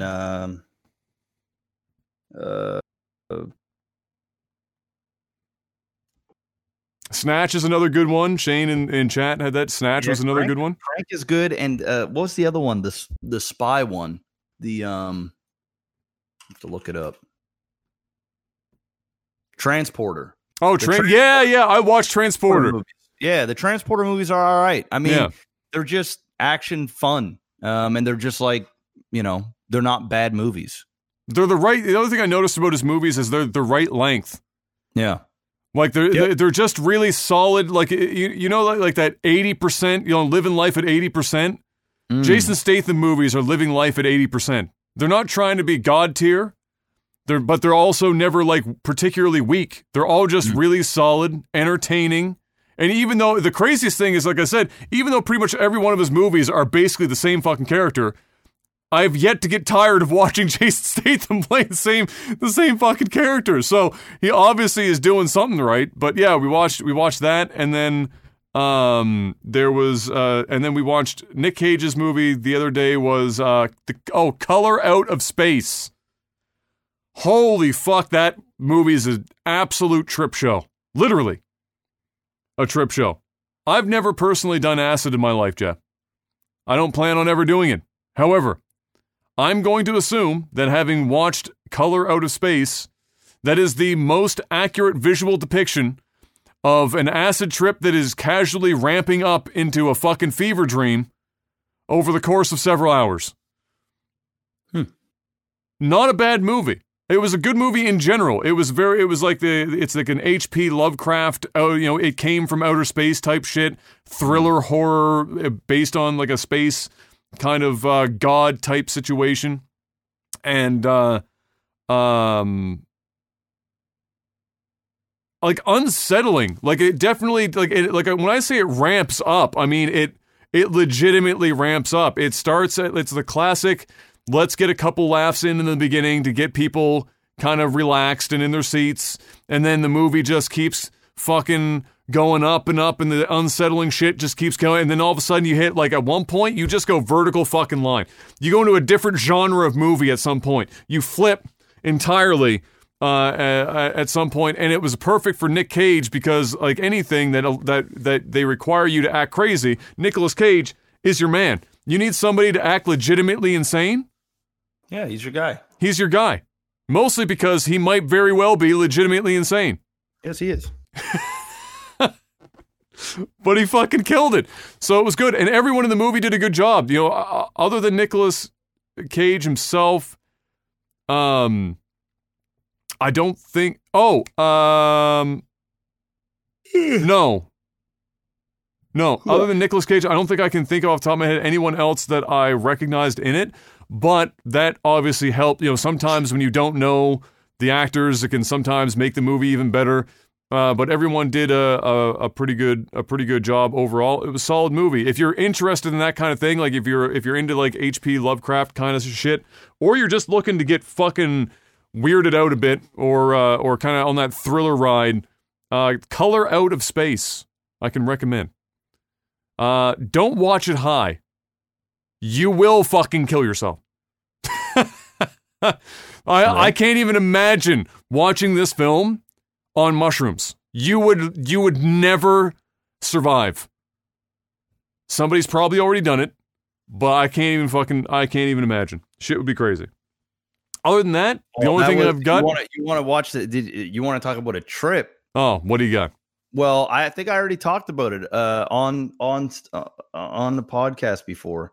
Midsummer. Have you watched that yet? Where can I watch it? What is it on? Is it on Prime? I don't. Let me see. I'm gonna look it up. Because I mean, we've been scrolling, bruh, nonstop trying to look for shit, bruh, and I haven't seen it pop up yet, bruh. Yeah, it's on Helly's Plex. Go on Helly's Plex. I need Hallie. You need to send me the new fucking link because ever since it went down, I haven't had access. So you need to hook me up. That's where I watched it. I mean, you can watch it on YouTube. It's for rental. And Helly's got it on his Plex. I don't know where else it's available. But you want to talk about a fucking trip?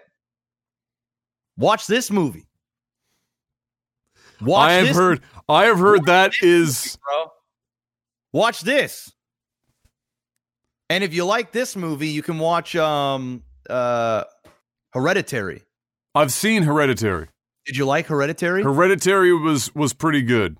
Dude, this one, yeah. Same director, same writer. Bruh. This one takes on a... It's fucked. I did hear it was a fucking wild ride, for sure. Fucked. It's so fucked. Like, it's so fucked that it's scary. Like, you're like, what in the actual fuck? You just get confused to the point that you get concerned. Well, you get confused until you realize what's happening, and then you go, what in the absolute fuck? And it becomes a, like, I don't even know. Yeah, did you watch Parasite? You must have watched Parasite. I'm pretty sure I also watched Parasite, yeah. Yeah. That's really good. But Midsummer, you and M. I will try and pitch it. I will try and pitch it to her. She's M's on a major like action kick recently, but I will try and pitch it. There ain't action. Well, I mean, there's some excitement in this. They ain't action. It's something. It's something. It's an experience. So you should watch it for that reason. Other than that, we lost Sean Connery. Midsummer is on the Dutch Netflix. Oh, there you go. Promo code OTT NordVPN. Boom. There it is. Yeah. So we lost Sean Connery this week. As far as I know, he died in his sleep, 90 years old. Obviously a film legend.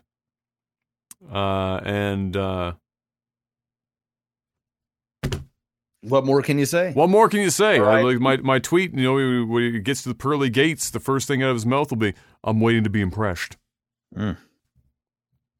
Well, you know what? You know what the dumbest thing about that? That was a joke in our group of friends for the fucking longest time. The "I'm waiting to be impressed," and I never actually watched the fucking movie. It was just from the trailer. You've never watched it? The League of Extraordinary Gentlemen. I never watched it. I've seen it. Never watched it. Just if you want action, go watch League of Extraordinary. It's not a good movie, but no, it is what. But the trailer was funny. And there was something about it's Sean Connery saying, "I'm waiting to be impressed," that just fucking made me laugh like crazy when I was a kid. That's it. That's the entirety of what anything else that cropped up on your radar? No, Kale and I are watching I think it's called Away on Netflix. Okay. It's a space drama. Okay. It's a popular genre recently. The space drama. What's her name? Fucking Hillary Swank or whatever. Swank. Oh yeah, I watched Bly Manor. Did we talk about that on the podcast yet? Yeah, we talked about that. I haven't watched it yet though. Oh right, okay. Yeah, let me see here. Away. All right, yeah, Hillary Swank. So anyway, basically, it's a show about a mom, an astronaut. Okay, an astronaut mom or an astronaut and a mom. Okay, going out to Mars. Be the first ones there to start to build or grow, inhabit. Yes, Mars essentially. Yes, first ones going there. It's a 3-year journey. And there's all kinds of drama that happens at home and on the spaceship and all this other stuff. And so, yeah, we've been watching that. It's like a 7 out of 10. All right. It's so generic, but like there's enough fluff there that like for a casual viewer, it's a good time. And even for me to a degree, it's a good time. But yeah, I'm gonna make it through it. I think we're on episode 8 now. I think there's 10. They don't know if they're gonna greenlight the second season, although they have season 2 and 3 written and planned out. So we'll see. Because it's got mixed reviews, but tons of people are watching the show. So I don't hate it. It's all right. So if anybody out there is bored and you have nothing else to watch, which should be damn near impossible, so much shows out there. But if you really want some sci-fi in your life and you like space exploration, I have a soft spot for that personally. Then go and check it away. If you have no desire, don't. That's it. You gotta watch Bly Manor so we can talk about it. I know I do. I know. Bro, my time. Well, just get past the space, whatever the fuck, and watch Bly Manor. We'll be done the space thing and probably by Monday. And then we'll start Bly. Kale and I have been waiting. We actually, what made us not actually watch Bly instead of this is Kai had just gone to bed. I had just pulled a long one. I was tired. She was tired. And we want to watch Bly in the theater, in the theater room. Yeah, we don't want to like watch it in bed. So like we were just feeling lazy. We didn't want to go downstairs and set everything up and fucking, go down there and do all that. So we just decided to watch away in bed, and we enjoyed the first few episodes. So we're like, well, now it's a habit. We hate watching two shows at once, and it's nice to just lay in bed, like bed. It's true. And just watch something until you're basically ready to fall asleep. It's true. Which I don't recommend to people because it's not a good habit. Bed should be for two things: fucking and sleeping. That's pretty much the show. But, if you're like 95% of us out there, throw on the TV that's mounted on the wall and watch it until you fall asleep. It's pretty much it. So we started doing that. So we're going to do Bly after away. Awesome. Yeah. Mr. Black, it's time now to move on to tech support.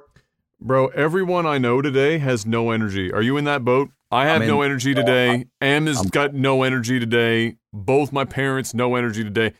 This is one of those days where it seems the entire world, no energy. Yeah. Tech support. Patreon.com/lagtv.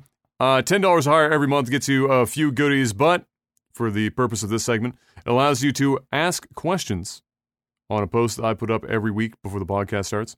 And then we answer as many as we can with the time that we have. What? That's not what I wanted to do. Hold on now. There we go. I'll say this. Alexa says, not a question, just want to do a quick shout out to the guy that does the timestamps on YouTube. Absolute legend. Truth! Facts. There have been a couple of people to do it. The most recent has been going for quite some time now. Facts. I tried to convert their timestamps. It's Legion Dude who does them right now. I tried to convert their timestamps into stuff to put in the description to have YouTube cut the video up. The problem was that in some instances it was cutting the video bar up to like too thin in spots, and it was kind of fucky and weird. So we just leave it there for your viewing pleasure. I pin it every week. As soon as those timestamps are up and I catch it, I pin them to the top of the comment section for that very reason, for people to jump around. Let's see.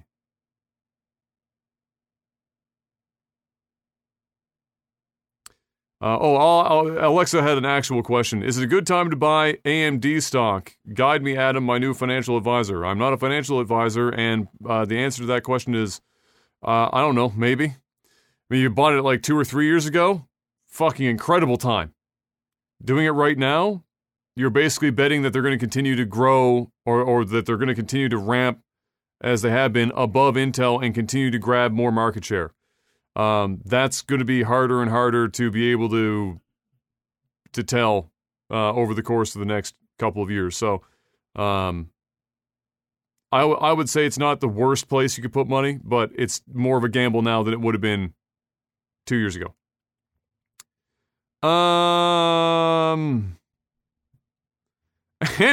Henry asks, something went wrong. This is very topical, Jeff. Something went wrong, and you are now the President of the United States. What's your first move?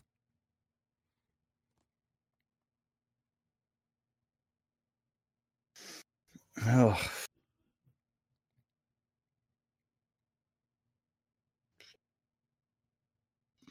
Dude, I don't even know.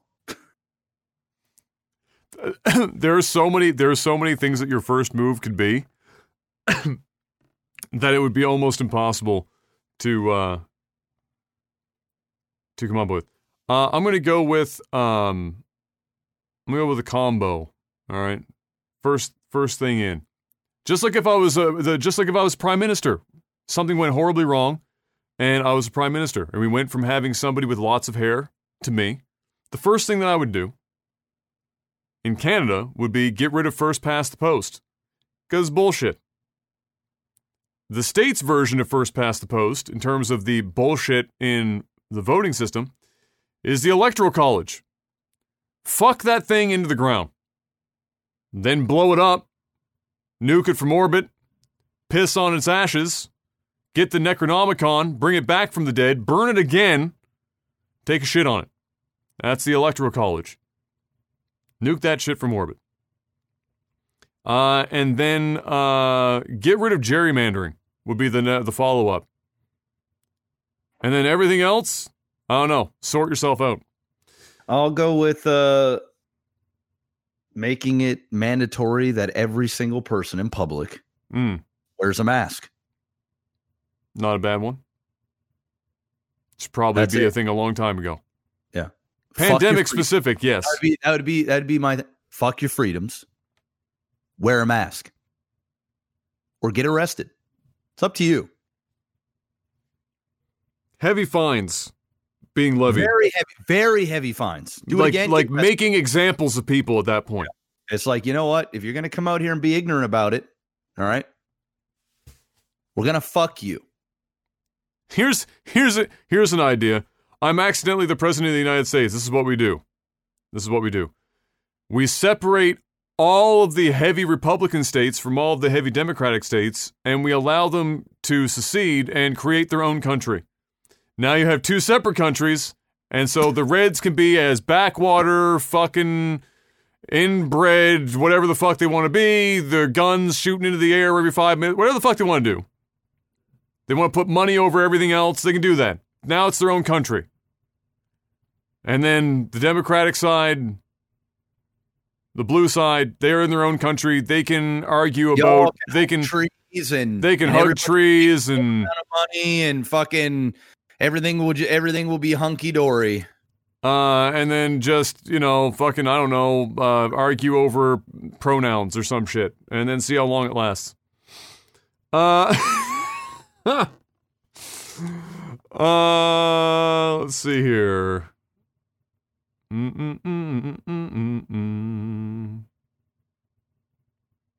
See what else has got upticks here.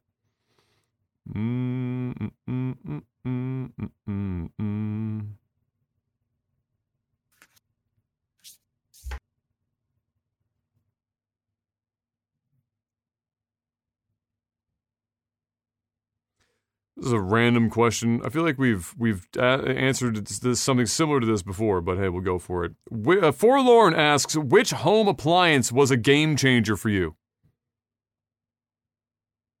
Home appliance? Yeah, what home appliance was a game changer?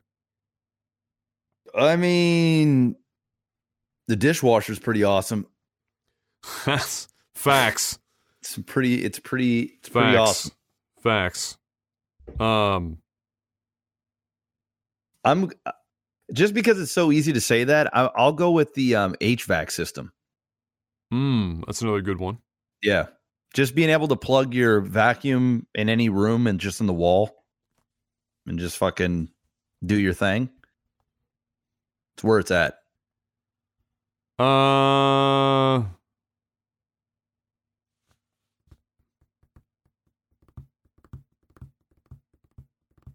going to go with, just to be obscure, I'm going to go with a slow cooker. Because as a live streamer, I was cooking my own food all the time. The beauty of the slow cooker, I get up in the morning, I have my breakfast, I dump a bunch of shit in the slow cooker, I turn it on, I come back in 7 hours, and it's done. It's all in one pot. There's not really a lot of dishes to clean. I can take that container, put it in the fridge, and just eat out of the one container and not have to dirty a bunch of other shit. And you make whatever the fuck you want in the slow cooker, and you don't have to worry about it. You make, pretty much any meal you want within reason within a slow cooker, and you don't have to be there looking at it the whole time. And as a streamer, when you're just doing nothing but literally throwing your entire life away in front of the computer, that was a great way to eat home cooked meals all the time. Pressure cookers are great, but they're to do things in shorter periods of time. But you more or less still want to be there when they're doing their thing. Slow cooker, I put that shit on and I walk away. I know that even if I miss the window of time, the longer it's in there, with few exceptions, just meat's gonna get more tender, shit's gonna be even tastier. It doesn't really matter. You leave chili in that shit for 12 straight hours, not gonna make a damn difference. That was the beauty of the slow cooker for me. Mick Barge asks, this is topical getting into the winter season, Mr. Black. Zip-up hoodies, are they jackets or sweaters? Damn. They're jackets, man. You know what? Yeah. They're jackets. I mean, I don't consider them jackets. Like, I don't think of them as jackets, but they're jackets. I have to agree. As soon as you add a zipper, in my mind, it becomes a jacket. Now, if it's a half zipper, like it's like here to here, no, that's still a sweater. That's a sweater. But when you go from top down and you're zipping that up and then you're taking it off like a jacket, it's a jacket. Yep. It is a jacket. There is no difference between that OGS jacket and one of my Under Armour jackets that I have that zips up and zips down. 100%. Nell asks, have you seen Jamie Foxx's recent documentary, The Phenomenon, where the existence of UFOs are discussed by high-ranking military officials? If not, what do you think about UFOs in general? I haven't seen it. I didn't even know it was a thing. They're probably, I didn't see it. What is it on Netflix? I'm not entirely sure. They do not state. It's called The Phenomenon. The Phenomenon. Something like a phenomenon. Something like a phenomenon. Let me see. Where is it available here? Where is it available? Peacock. It's not on Netflix. So I don't know where it's at. Maybe it's not Jamie Foxx. It's actually, they have James Fox here. Maybe it's me just like correcting him. James Fox? Oh, that's got to be it. Yeah, no, I was correcting the thinking because I didn't know James Fox. It's James Fox. Oh, okay. I don't know who the fuck James Fox is. It's a 2020 film. 86 on Rotten Tomatoes, though. Okay. 7.6 on IMDb. Okay. It's on Amazon Prime, but whether or not you have to rent it, I don't know. Yeah, you can get it on YouTube. YouTube for rent. Yeah. Anyway, I haven't seen that. So the follow-up question to that is, if not, what do you think about UFOs in general? Well, I don't know. I mean, what are we talking about UFOs? Are we talking about aliens here? Because, I mean, a UFO can be... Are aliens eating ox meat and doing DMT, Jeff? Yeah. I don't know. They're probably, in this phenomenon thing, they're probably talking about that instance where they had those TAC UFOs that were going from like a couple of feet off the ground, off the water, up to, probably that amongst other things. If he's talking to, yeah, and then they were moving in such weird things. Yeah. I don't know. I want to believe that aliens are here or have visited here. But there's just no definitive proof publicly. Now, we've seen the videos, and I'm sure this documentary is about that specific thing, and is the most. It's the case where I get the most excited about it, and where I'm like, okay. Before I was just like, guys, no, all right. All these shitty UFO videos we're seeing on YouTube are like edited or just like bullshit. But this actually coming from the military. You can hear their legitimate surprise and just you know that it wasn't staged. They publicly came out and told people like, "Hey, it's been away for this long. We have to come out and tell you guys what we found." But they still didn't have anything. They still didn't have concrete. Now, I've listened to the Joe Rogan podcast where they've had people that worked at Area 51 and they worked on alien technology, and it's all under wraps. But once again, these could just be like whistleblowers. You know, these could be just people just. The problem is that you're internally forever going to be stacking up a singular person who may or may not be telling the truth versus an entire host of government level officials. Yeah. And you know that the government is not going to tell you everything. No. But you also know that people are individually deceitful on their own. And when a topic like alien visitation is on the table, the shit's like, who the fuck are you going to believe? Yeah.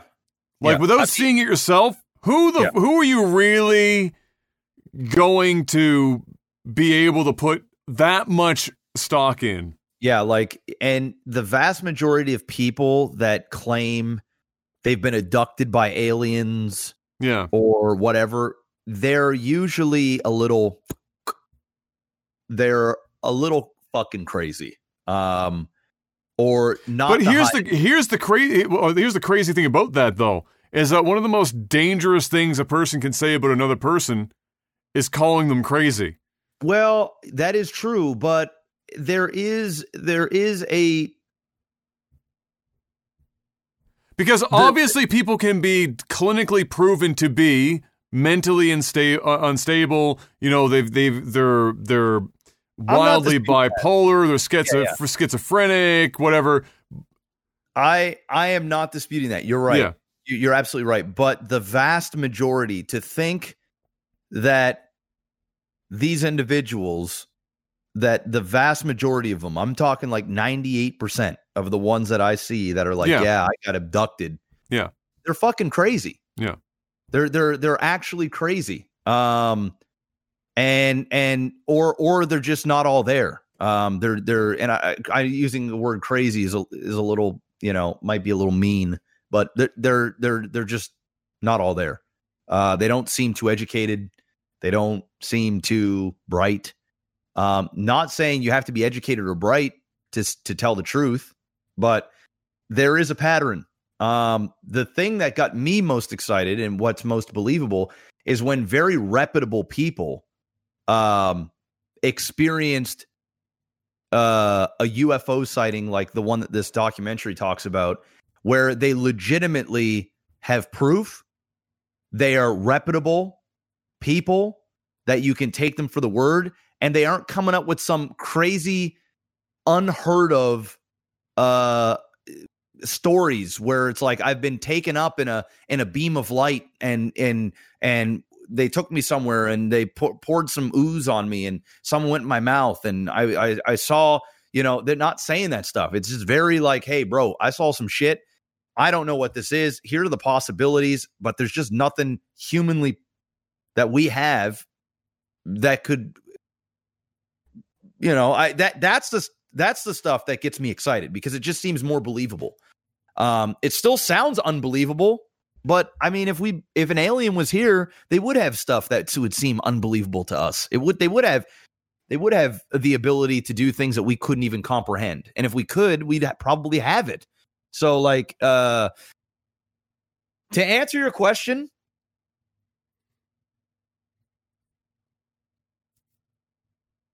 I would say I believe in UFOs more than I don't believe in UFOs. That's probably the furthest I can. I believe in UFOs more than what I believe in religion. So, like, you know, and I don't want to get on a religious debate, but if somebody was like, "Hey, you believe in God," right? I would believe that aliens exist. I already believe that aliens exist. I mean, they gotta exist somewhere. But in terms of them actually have been here, maybe humans have interacted with them and it's been kept on the low. Maybe we've seen them and we didn't know. I would believe that more than, say, a religious belief, because it just seems more scientifically tangible and real, not necessarily faith. I don't have faith that UFOs exist. I just think that there's a possibility, and I wouldn't dispute it if I saw it. So that's sort of where I'm at, because science could theoretically do the things that some of these individuals are saying is happening. So that's where I'm at. I would say more yes than no, but I can't just flat out say, I'm not one of those like, yes, aliens are here and they're among us. They could be Adam. Adam could be an alien. I'm not like that. But do I truly believe that the U.S. government has craft and or a physical body from another planet or universe? I do. I think it does exist. To what degree, I don't know. But I most certainly would believe it. And if it got leaked or, somebody on their deathbed literally just gave up the gauntlet and there was proof, I would believe it. Or if there was like hard evidence, like maybe not complete proof, but enough where you go, damn, that I believe that shit. That's where I'm at.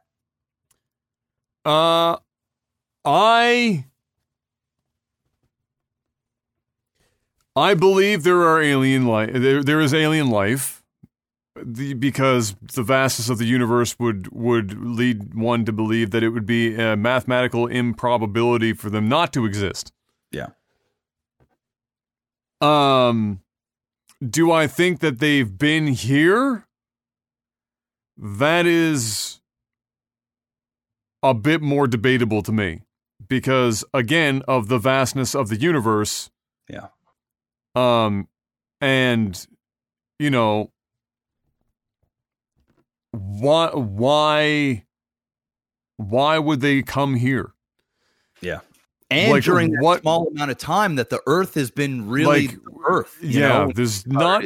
We're like from a space perspective, we are like a fart in the fucking wind in time. We've been here this tiny little window, and I mean, what would be so?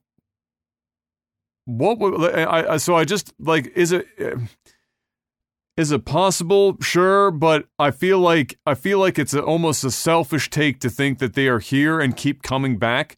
Like, the fuck are they getting out of coming here and looking at us? Like, have you looked at humanity? Yeah, I know. We actively go out of our way to kill ourselves. Yeah, and that's like humanity in a nutshell. Is some of humanity convincing the other part of humanity not to kill each other? That's our existence for the longest fucking time. So, yeah, I the other thing that I always find kind of silly is that all of our depictions, even in like the stuff that's supposed to be more credible in terms of having an alien body somewhere or whatnot, is that they're all very human looking, which again is very selfish sounding to me. Now, in the grand scheme of evolutionary whatever the fuck, every environment is going to have a path of, I guess if you want to call it least resistance, where a certain form, in terms of the most intelligent life in any given environment, is likely to take a certain form. And on Earth, it just so happened that we were that. 4 fingers and a thumb, and the ability to walk really freakishly long distance, and eat both plant and meat proteins to survive, and to be able to not only recognize the self, but to have the ability to think beyond simple need, is what put humans where we are. So, that form taking the exact same, that same thing happening somewhere else, but with like a slightly bigger fucking head, doesn't really strike me as a likely scenario. So, I don't know. I think they're out there. Do I think they've been here? I don't know. Maybe. To what extent have they been here? Good question. But it's really fucking hard to say. The problem with it is that it's an exciting thought, and so when something is that exciting and you think about it, and the government is even like remotely protective of it, it almost lends credence to the idea that they have something. When you also want to keep in mind that ultimately, if any government on Earth at this point in time had technology that was significantly beyond what is publicly known for them to have, that is a strategic military advantage to them, and why in the fuck would they like tell the whole world about it at all times? Yeah. You're always going to have something under wraps. So yeah, I think it's a conflation of a whole bunch of shit. I think that in that regard, it's going to be impossible to know unless you yourself have an experience. And the problem with having that experience is that so few people would have had that experience. At the moment you come out, the first thing that happens is somebody calls you crazy. You're crazy. And you're fucked. You got me calling you stupid. You're fucked, right? So you can't. So and that would perpetuate the unknown, because nobody's. It's so unreal, and so few people have experienced it that you're just branded as crazy the moment you bring it up. So I mean, the U.S. government literally said that they have collected craft that are not of this world. So like, what do they mean by that? You know what I mean? The problem with that is that that's a very broad. It's a very broad statement. It's a broad statement, but I mean, no matter how broad you make it, you got craft not of this world. I mean, I don't know how else you're supposed to take it. Yeah. I mean, you know, whether that is an alien spaceship, a fucking it's I don't know. I don't know. And maybe we're going to find out that the show Ancient Aliens is actually a documentary series, and that guy whose hair keeps getting crazier and crazier over time, he's been right the whole time. Might be. He might be. I'm not saying it's aliens, but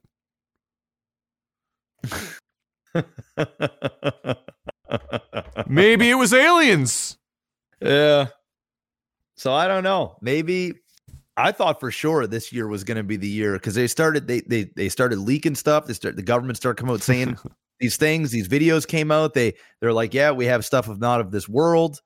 You know, just with all the crazy news that's happening, why not throw in little bits of like crazy so that people can digest it a little bit more? And then down the road, maybe they do come out and say, listen, this is what we got. You guys aren't going to believe this shit, but this ain't Hollywood. This thing right here, this is from another universe. We have no idea how, what, where, or whatever. Shit got gravity backwards. We've got, like, I mean, this thing is, the human brain can't even comprehend it. We've had this for the last 70 years, and we've been trying to re-engineer this, and we've gotten close on a couple of things. And in fact, You know, the stealth fighter that we currently love, we got some of that technology from this. And some of the things that we've been doing, we got from this. But hey, this is it. Here it is, world. If they do that, it's like, boom, whoa. But then what does it really change? You know what I mean? What can we do? Well, what it changes is, it changes for a lot of people. It would change the dynamic of, I guess, it would change the dynamic of religion for a lot of people. That is very true. Not necessarily Christianity, because Christianity itself doesn't. Scientology stock goes way up. No, that shit was still written as a fictional work by some dude who wrote science fiction for a living. Still, bro, Scientology goes way up, bro. Tom Cruise is on a sofa somewhere, standing up, saying, "I love it." You know, true. Will Smith finally comes out and says, "Yeah, true. Yeah, I'm in Scientology." That's true. Then all weirdos go, "I told you so." Motherfuckers. And now you're not preparing bunkers for the nuclear war. You're preparing bunkers and stuff for the alien invasion takeover. But it's, eventually we'll know more. Oh yeah, it'll happen. But for now, it's still a meme. It's a meme, but it's a good one. It's a good meme. Logan asks, I know you guys try to stay out of politics, but what are your thoughts on the current election? He said, I am a Canadian also, but I've paid too much attention these last 2 days. Well, we as Canadians, we don't have an option because that's all that's on our news as well. Like, nobody gives a fuck about Canada while the American election is on. And I mean, a lot of that's for good reason, because whatever happens in the States has a pretty massive impact on Canada. Yes. We share the largest border between two nations on Earth, and we are each other's like biggest trading partners for much of our imports and exports. We do anything that happens in one affects the other. Just that's how it goes. Dollar affects Canada. Yeah, tremendously. You know, so a lot does, but yeah. So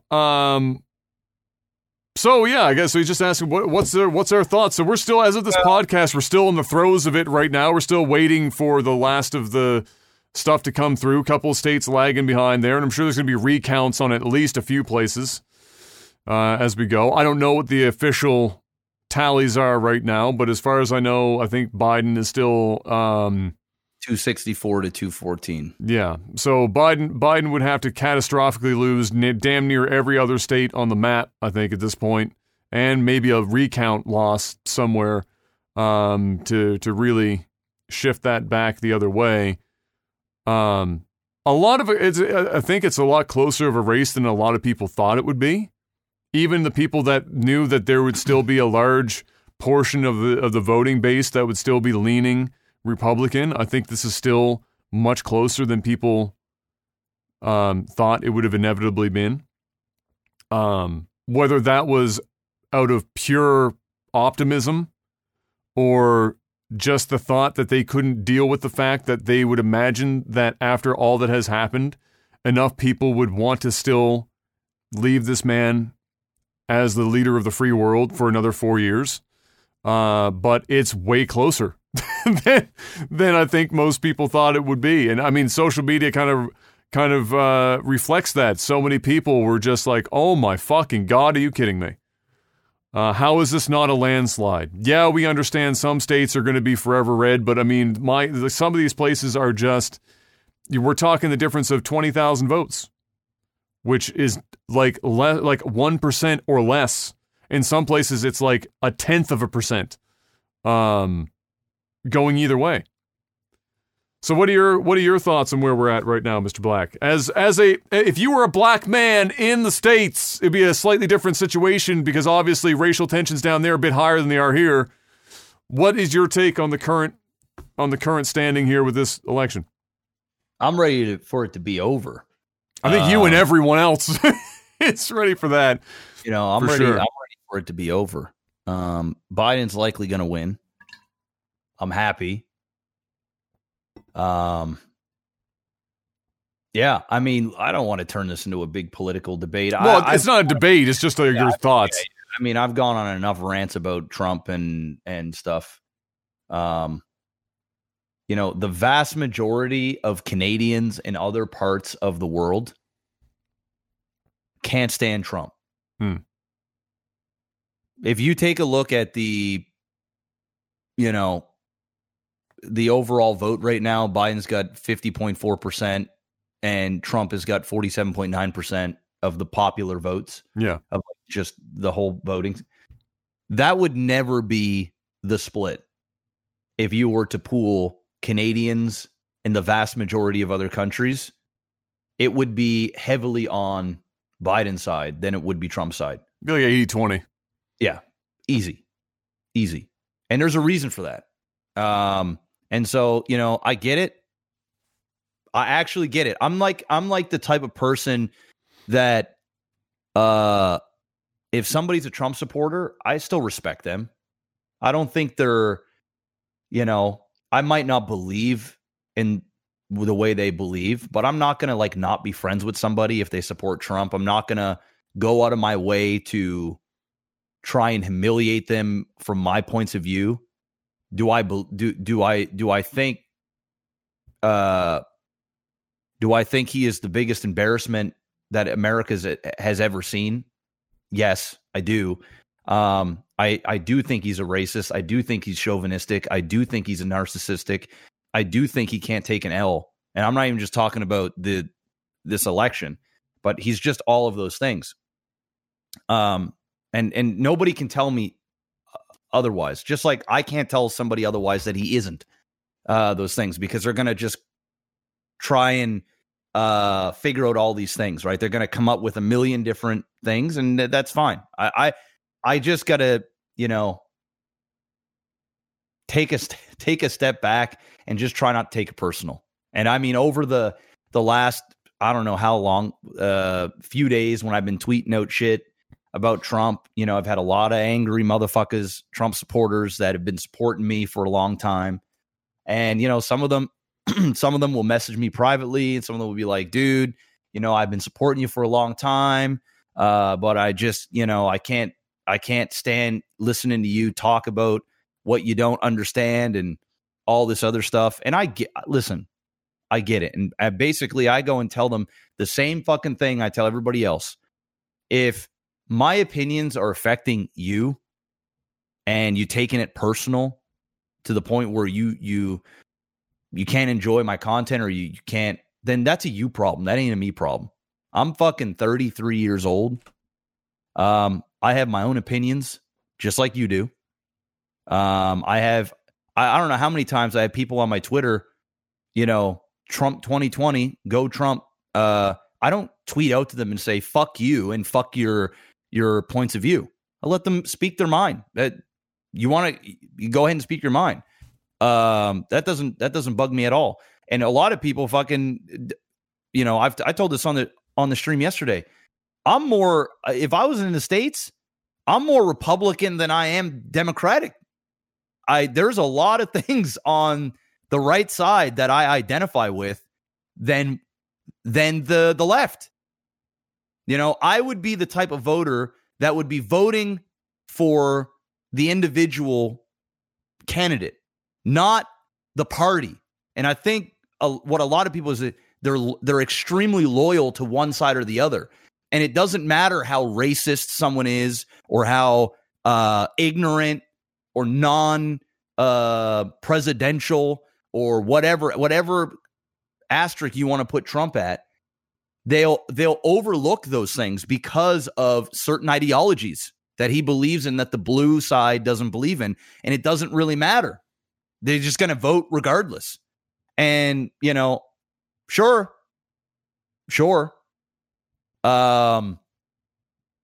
But for me, I couldn't physically, even if I was a Republican, I just couldn't physically vote for this dude, just from what he says and does. And people will come up with a million excuses as to, Biden's too old and this, that, and he's got a laptop, and you know what I mean? But I get it. My ultimate point of view is, I can't wait for it to be over. I can't wait for this world leader to no longer be this world leader. I think the world needs that. And this is coming from a Canadian perspective, so take it for what you want. I understand I don't go through the same struggles that certain people go through, and vice versa. That's why I respect that's why I don't really get in heated political debates with people individually, because at the end of the day, it's like talking religion. You know, Adam is not going to sit here and convince me to believe in God. It's just not going to happen. You know, when we were younger and more immature, I used to try and talk Adam in my point of view. But as you get older, you just realize you don't need to agree on everything, and people have their own ideologies on things and their own beliefs, and there's just certain things morally that they cannot let go of, and it's typically on how you're raised and what you've experienced.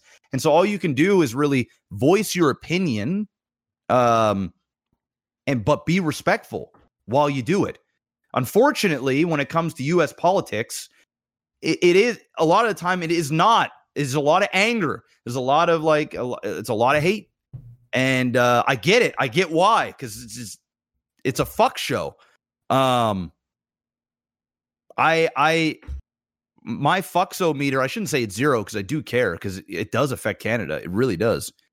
But I'll be happy to see him go. Extremely happy. Am I happy to see Biden there? No, I'm not. The dude can't even speak for 10 minutes without fucking fumbling and staring into the universe. The guy is a basic walking puppet. I get it. But it's better than the talking fucking animal. I'm sorry, but it's just it's wild. And it's there. It sucks both ways, but ultimately, it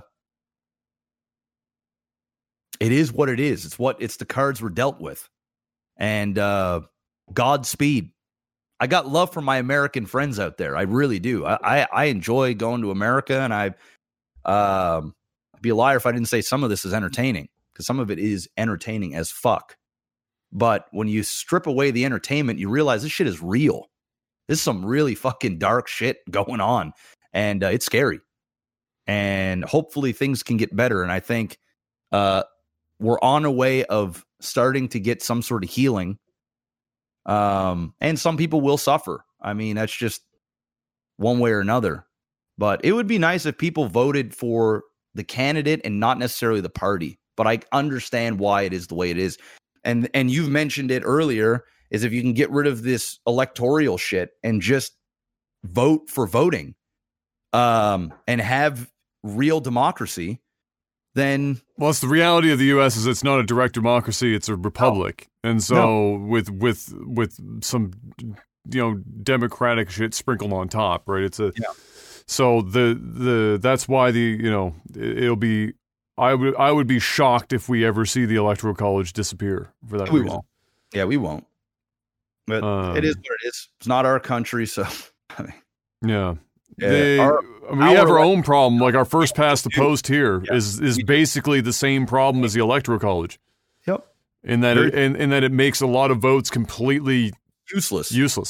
Yeah. So, that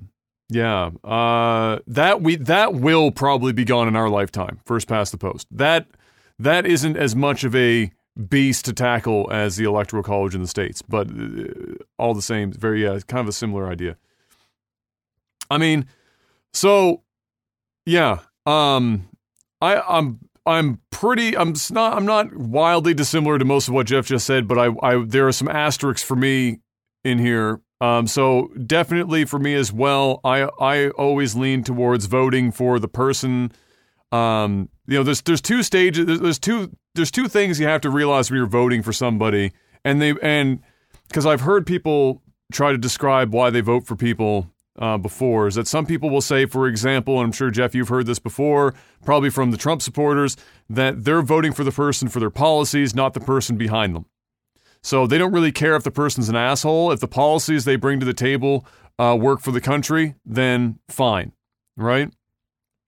And then there are some people that will vote for the person, and the policies are a secondary portion to that because they're more interested in having somebody who is unlikely to be as, perhaps mostly the trait would be the deceitful, as somebody else on the other side of the coin, or somebody who is less involved in scandal and whatnot, because people eventually get tired of their political heads being tied up in 1,000 fucking scandals.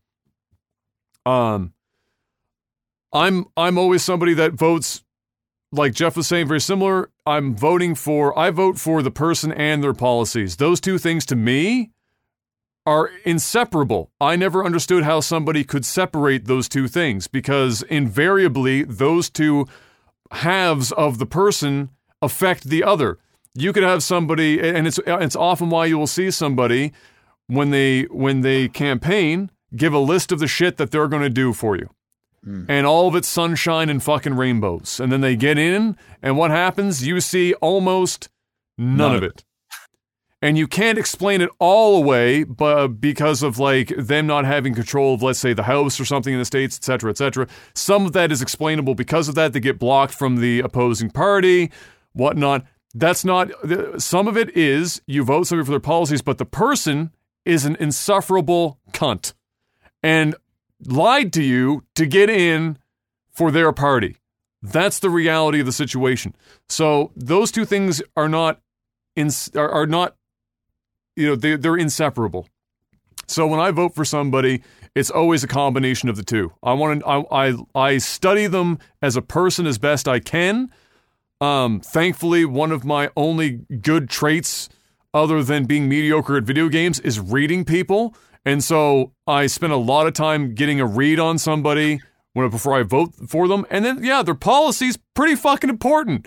But I don't want to vote for somebody who I know is intrinsically a fucking asshole just because their policies are good. Because usually you get people that tarnish your country's standing in the international community, which, by the way, is kind of fucking important, because they're an insufferable asshole. It's what's happened with Trump. If it wasn't for the fact that, unfortunately, both his policies almost entirely, short of maybe a couple that you could cherry pick, are all ass.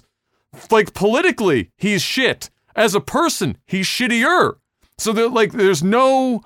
For me, the thing is, what you'll see with polls for voting for Trump is that the number one reason is the economy. Not even, interestingly enough, not even individual policies that improves that individual person's life, like, let's say, a tax cut at their bracket, but just the health of the economy, or how they see what they feel is a healthy economy. That is their 95% is on that. And then every other voting purpose falls in this 5% cup underneath of it. I understand. So for me, it's a bit delusional. I think and this is so hard to put all of this into fucking coherent thought, but I will say this. While Jeff says that he wouldn't unfriend somebody for supporting Trump, I would.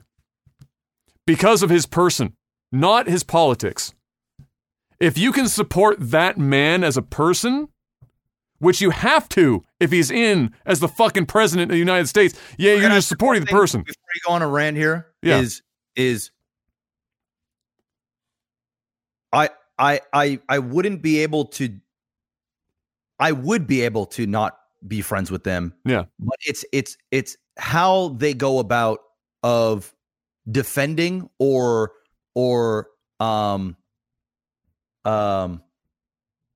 I shouldn't say the level of support.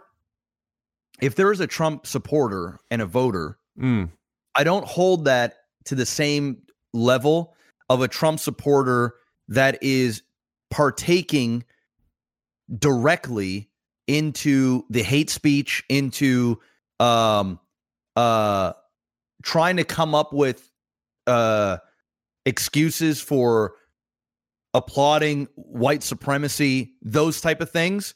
you can make the argument just by voting for him. You're doing just that.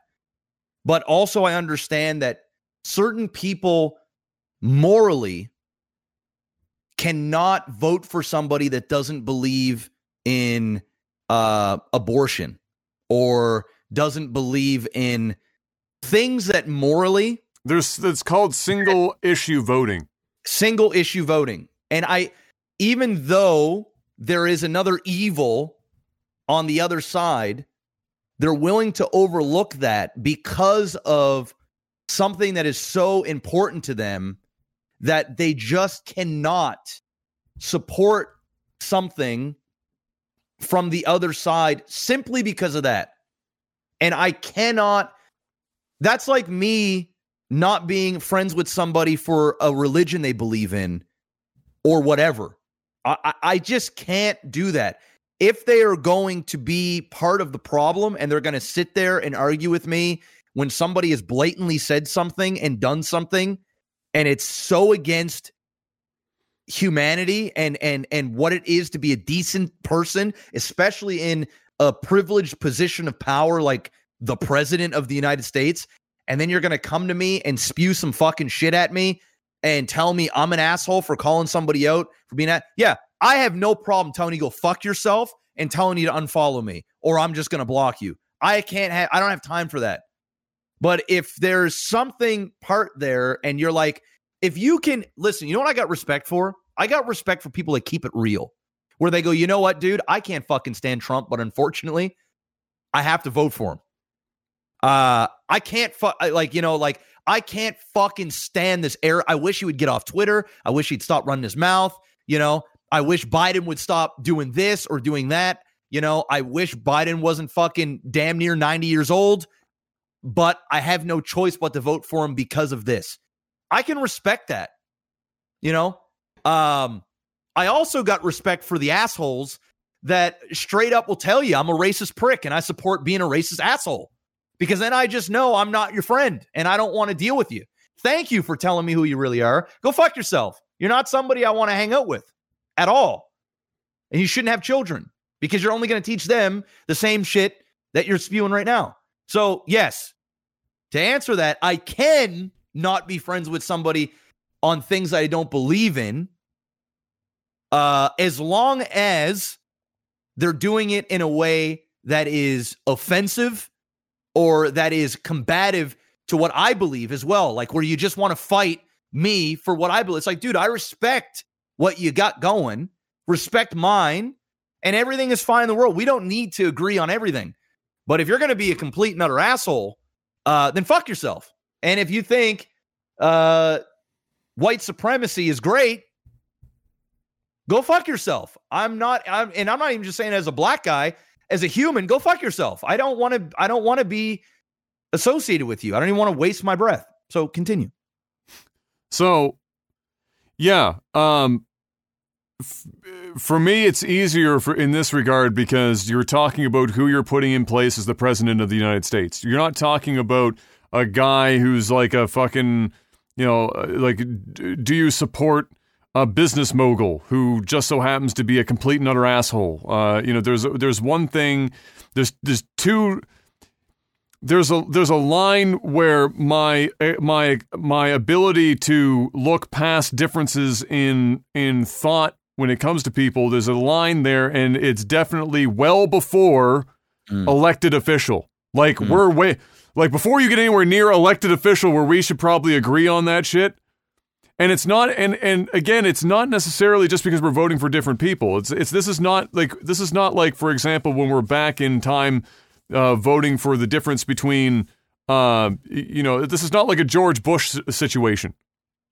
Donald Trump is so easily well and beyond anything that you've seen in our lifetime as a complete and utter shit stain of a human being and politician.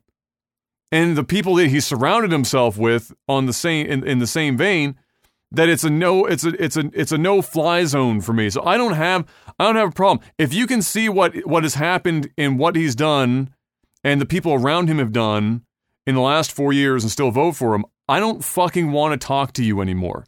You're not going to listen to reason. There is nothing that you can say in both to me and for me to you that we are ever going to come together. I don't want to. I need to make a distinction here. I think there is a thing in the world right now where people want to say, you know, agree to disagree, let's still be friends. No. If you're somebody who is pro fucking euthanasia, I don't want to meet you halfway. If you're somebody who is pro racism, I don't want to meet you halfway. And I don't have any plans to do so. I will more likely tell yourself to go fuck off, take a long walk off a short pier with concrete shoes, than I would be to meet you halfway. There are issues and things within and outside of politics. Well, not euthanasia was not necessarily. There are instances euthanasia is fine, but you get my idea. You get the eugenics is probably the word I wanted to use.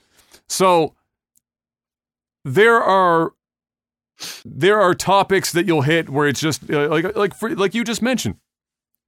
It's like white supremacy. You're never going to want to meet somebody halfway on white supremacy. No, the best that you can do, the very best that you can do as a human being is, for one, I don't blame you for just saying, go fuck yourself, and it's over. Yeah. The second best thing you could do is try and educate somebody in a way that is factual, not overly aggressive, and you just lay it out there, and it's up to them to soak in the information and change, or that's the show. But, you know, because some people are, I mean, racism is taught, right? You're not born racist. Some people are just brought up that way and they don't know any different. And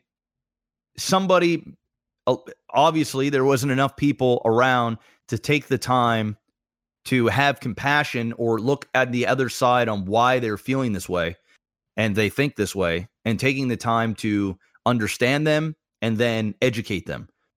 If you want to take the time and you see a redeeming quality in a person and you want to take the time to reach out and try and change a perspective in a way that isn't forceful, then I think that's a positive way of doing things. But also, I don't blame people for just saying, go fuck yourself. I want nothing to do with you. Bro, as somebody who has spent most of their adult life trying to bring reason to people when they're being unreasonable, I can tell you that 99.9% of the time, it's a waste of time. It's a waste of... Your best case scenario is putting it out there and walking away and not even waiting for the response. That's true. Because they don't want to hear it. They're not ready to say... So anyway, I'm getting off fucking rails here. Yeah, I know what you're saying. Okay, so if you're supporting Trump, I don't want you in my life. Full stop. I'm going to just be straight with you. And I will not lose an ounce of sleep over you not being in my life. Because if you can support him as a man or as a politician, personally, I think you're as fucking kooky as the people talking about ooze entering their mouth and getting their ass probed by aliens. I'm going to just be fucking straight with you. I think you're insane. Everyone in the political sphere has some shit going on, but if you can look at Donald Trump, the people around him that he has put in place, fired, put in place, fired, put in place, fired, put in place, fired, put in place, gotten 20 seconds into a sentence, contradicted himself, gets called out for it and said he didn't say it 20 seconds ago, and then everyone just goes along and goes, yeah, he didn't say that.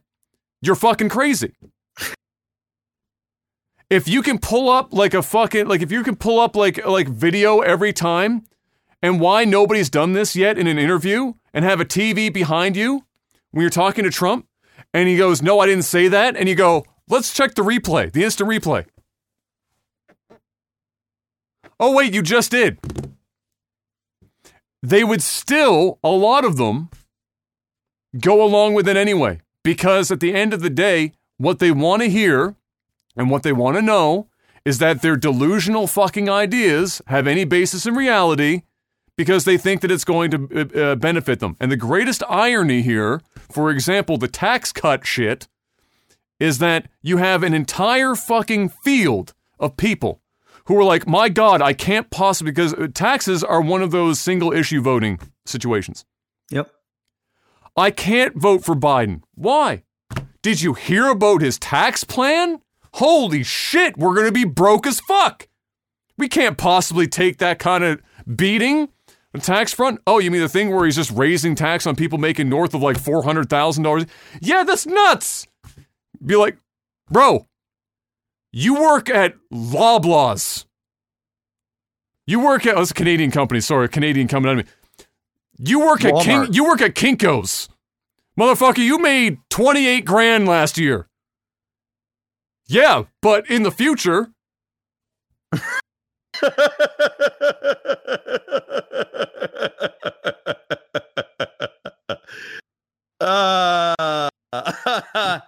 Whoever the fuck tells you that they didn't vote for Biden because of his tax thing because they are afraid of taking the hit is the same person who will never make 400 grand in their life in a single calendar year. Full stop. I'm gonna just be honest with you. They'll be forever working minimum wage jobs, maybe 3, to crack 40 grand a year. And the irony of that and the sad thing about that is that the tax cut going to the 400K, they're paying for it. They're actually taking a tax hit on their end. But because they think they're going to magically become a fucking millionaire next Tuesday or in the next 4 fucking years of Biden's presidency, they won't vote for him because of it. If he even makes 4 years.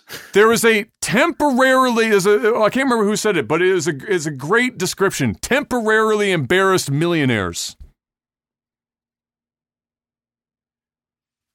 There is there is more than one thesis to be written about the American political system and the socio-economic fuckstorm that powers it. It's crazy. You're not. A lot of people say, "Oh, it's the education system, uneducated vote." Motherfucker, it ain't that easy. Oh, it's just racism. It ain't that easy either. Oh, it's just this. It's just that.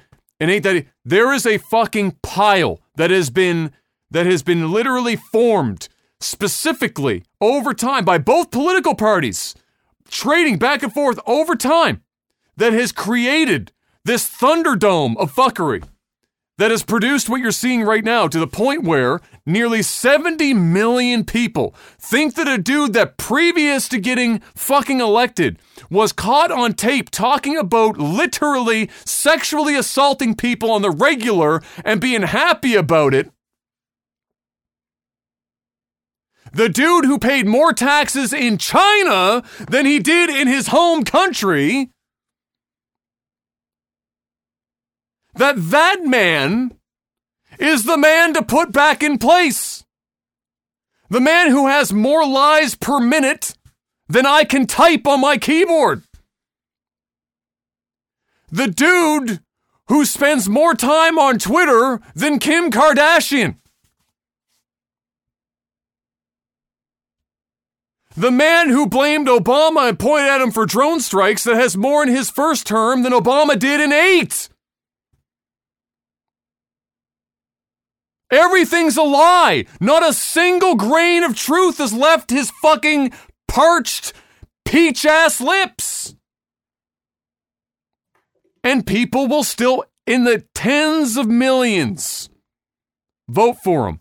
That is a scary thing that needs to be tackled. And it does. This isn't about having different opinions anymore. That would be like, and I hate to be the guy using the fucking example, but it's the reality of it. It's fascist shit. It is literally like if we're comparing Hitler to somebody else. Like, do we need to have a conversation if 70 million people suddenly want to side with genocide? Yeah, maybe we should look at the cultural reasons as to why that's happening. Why would 70 million people be okay with that? We should look into it. Because it isn't happening anywhere else in the fucking developed world. It's the States.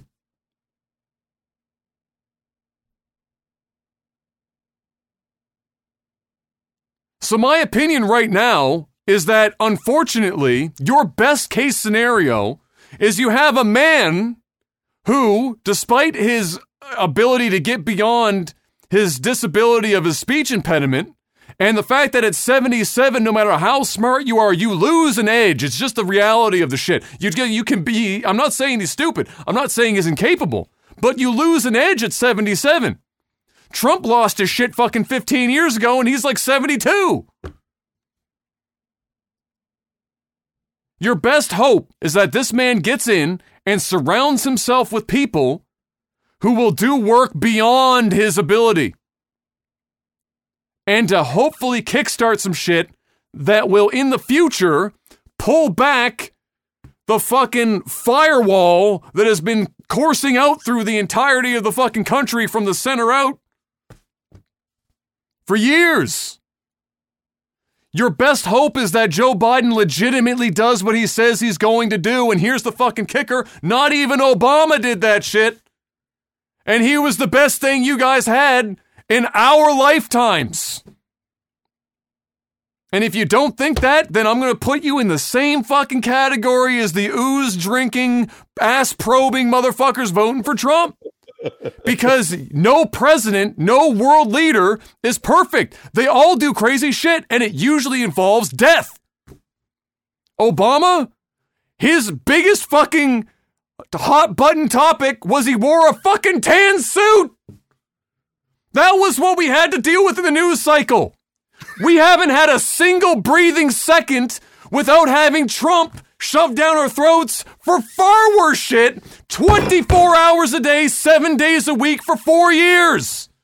And if you think that even if he loses, that's going away, I have news for you. It ain't. Coming back Trump 2024, baby. You're going to be dealing with this shit for ages. The Republicans have crammed the justice system full of backwards ass people in lifer positions.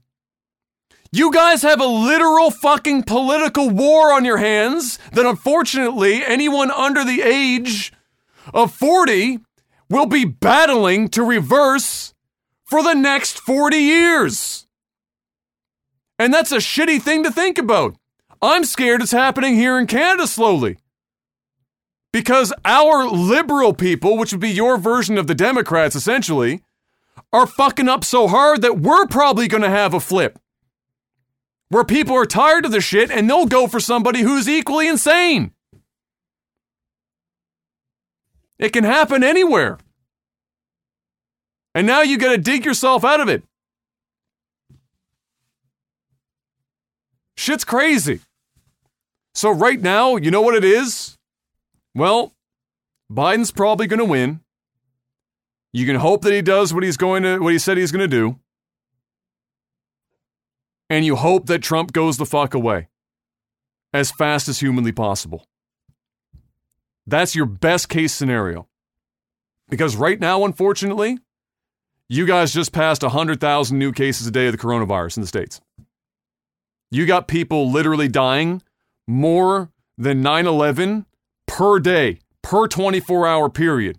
We're still talking about 9/11 like it was the worst thing that happened in the States from a death toll, and how dare they come onto our soil and do that shit to us? Your own fucking people are killing your own fucking people on a greater magnitude every 24-hour fucking cycle of the sun for the last fucking 9 months and continuing.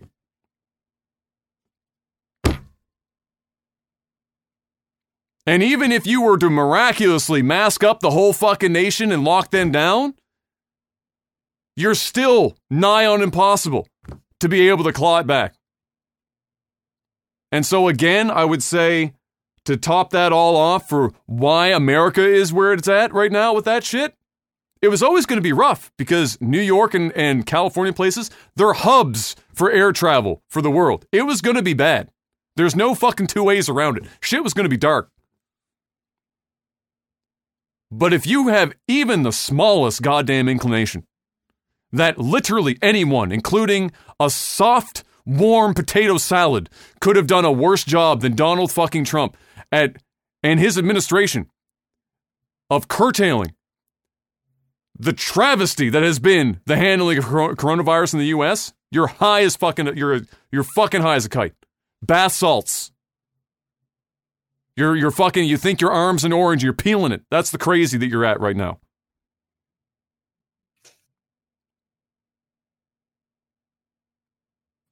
All right.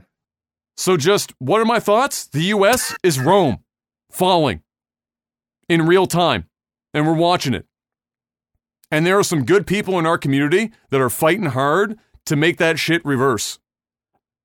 And the scariest part about it is, even if Trump loses, that's like you got your toe in the water. That's step one of many, many steps to come. Buckle the fuck up. I'm praying for you. Because motherfucker, whether you believe in God or not, you need it. Yeah. I'm praying too. That tells you. Let's get one more softer one just to end it on a nice note. Let's see here.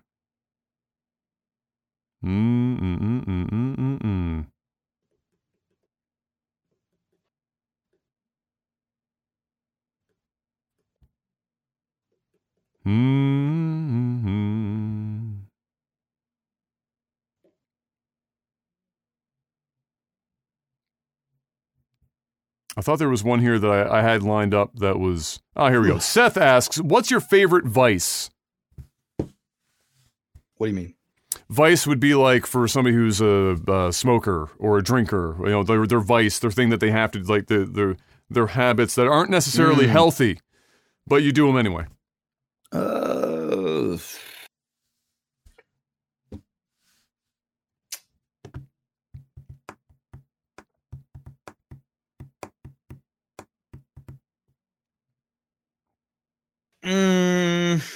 I'd probably say work.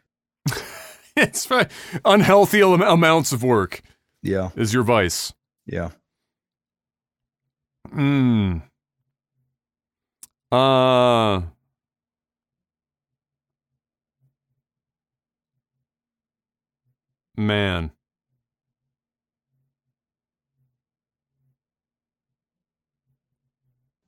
My vice is just like I don't even know what my vice would be right now. I can't even afford to have a vice. I mean, like for me, it's like I guess my vice right now is how little I'm exercising. So like just being lazy, like physically so, like sitting in a chair all the time, or like laying on the couch behind watching movies and then going to bed. I'm like sedentary all the time. It's a miracle I can even walk. It's like a miracle my legs remember how to like put one foot in front of the other. Like right now, my vice is probably the opposite of yours, where I'm like technically working, but I'm just doing stuff that's self-serving. Like I'm playing, I wake up and instead of doing something that like working towards a goal of some kind, I'm just doing something that keeps my mind more occupied. Whatever I think is going to occupy my mind more in a day. Because the world is on fire. And so whatever I can do to just keep my mind occupied, because as you just seen from that rant that I have a real fucking, you might as well call it a problem with injustice in general. And I always have.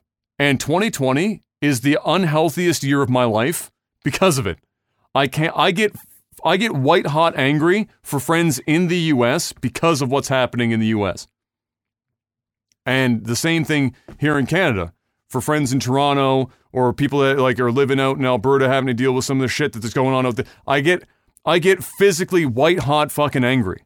I have to go hit my heavy bag. I have to go do something. I have to get it out of my system because I hate that all of these things, logically, there's no reason for them to be happening.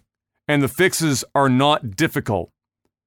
And so the fact that they continue to happen fucking drives me wild.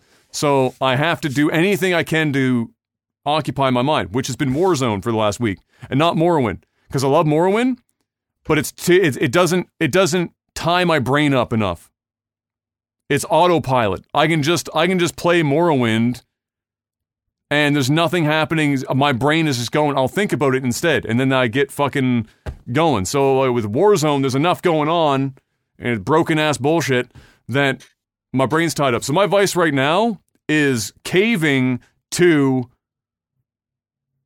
it's almost like instead of comfort food, that's what I use. So some people, when they're stressed out or they're not feeling, they go to food, or they sleep more, or they're drinking, or they're smoking. I'm like, it's what game am I going to stream today?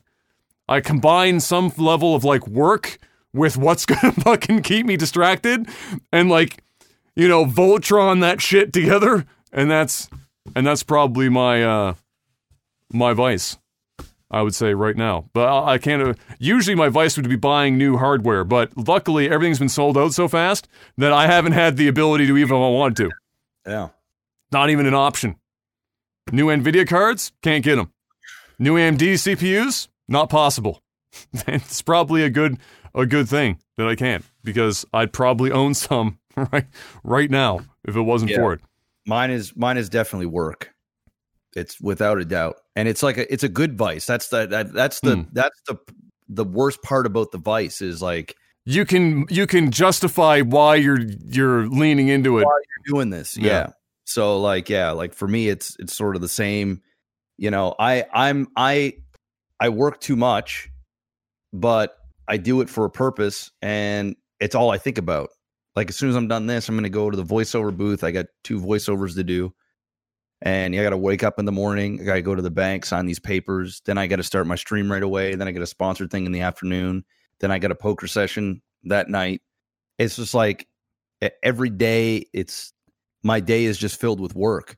And the craziest part about it is if it wasn't filled with work, I'd feel depressed. I'd be like, man, the fuck am I doing? I just sat on the sofa for 3 hours. What in the fuck am I doing? That's how I think. And then it makes me agitated and fucking I'm in my own head. And that's just it. So I guess it's not the worst vice to have. It's kind of like a guy that goes to the gym too much or like works out all the time. Eats too healthy. You're like riding that body dysmorphia line.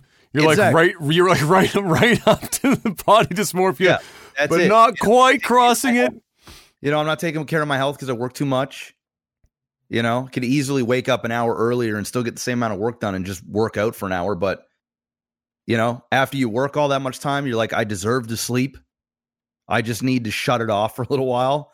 And when you get back on, it's just like, time to get to work. Yep. That's where I'm at. It's where I've always been. Everybody in my life tells me you work too much. You do too much. And then all I got to say is, well, look what I have to show for it. Imagine if I didn't do that. But then I also realized that, hey, if I just cut back a little bit, my life ain't going to change. Yeah. I think people default to that too sometimes because there are a lot of people that also work too much, but it doesn't always result in extraordinary success. Yes. Right? So that's the other thing is that like there are people that would also, like somebody who is working in an office environment and there's no overtime hours, but they're just working like crazy anyway.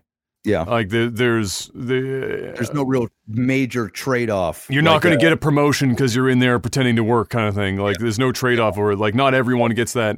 Yeah, but if I put in those extra 10 hours a week, that could equate to a large amount of money or a large opportunity to further a business venture or whatever. Yeah, that's the way I look at it. But there does come a time where you at least got to look at it like, bro, you need to take care of your health.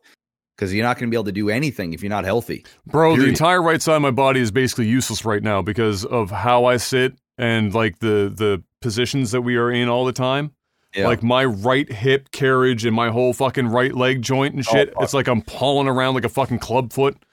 Yeah. My right shoulder's all fucky and everything. And like it's just, so you have to, I mean, there's a little bit you have to take with it. But yeah, it is a balance. But yeah, vice, work in general for sure.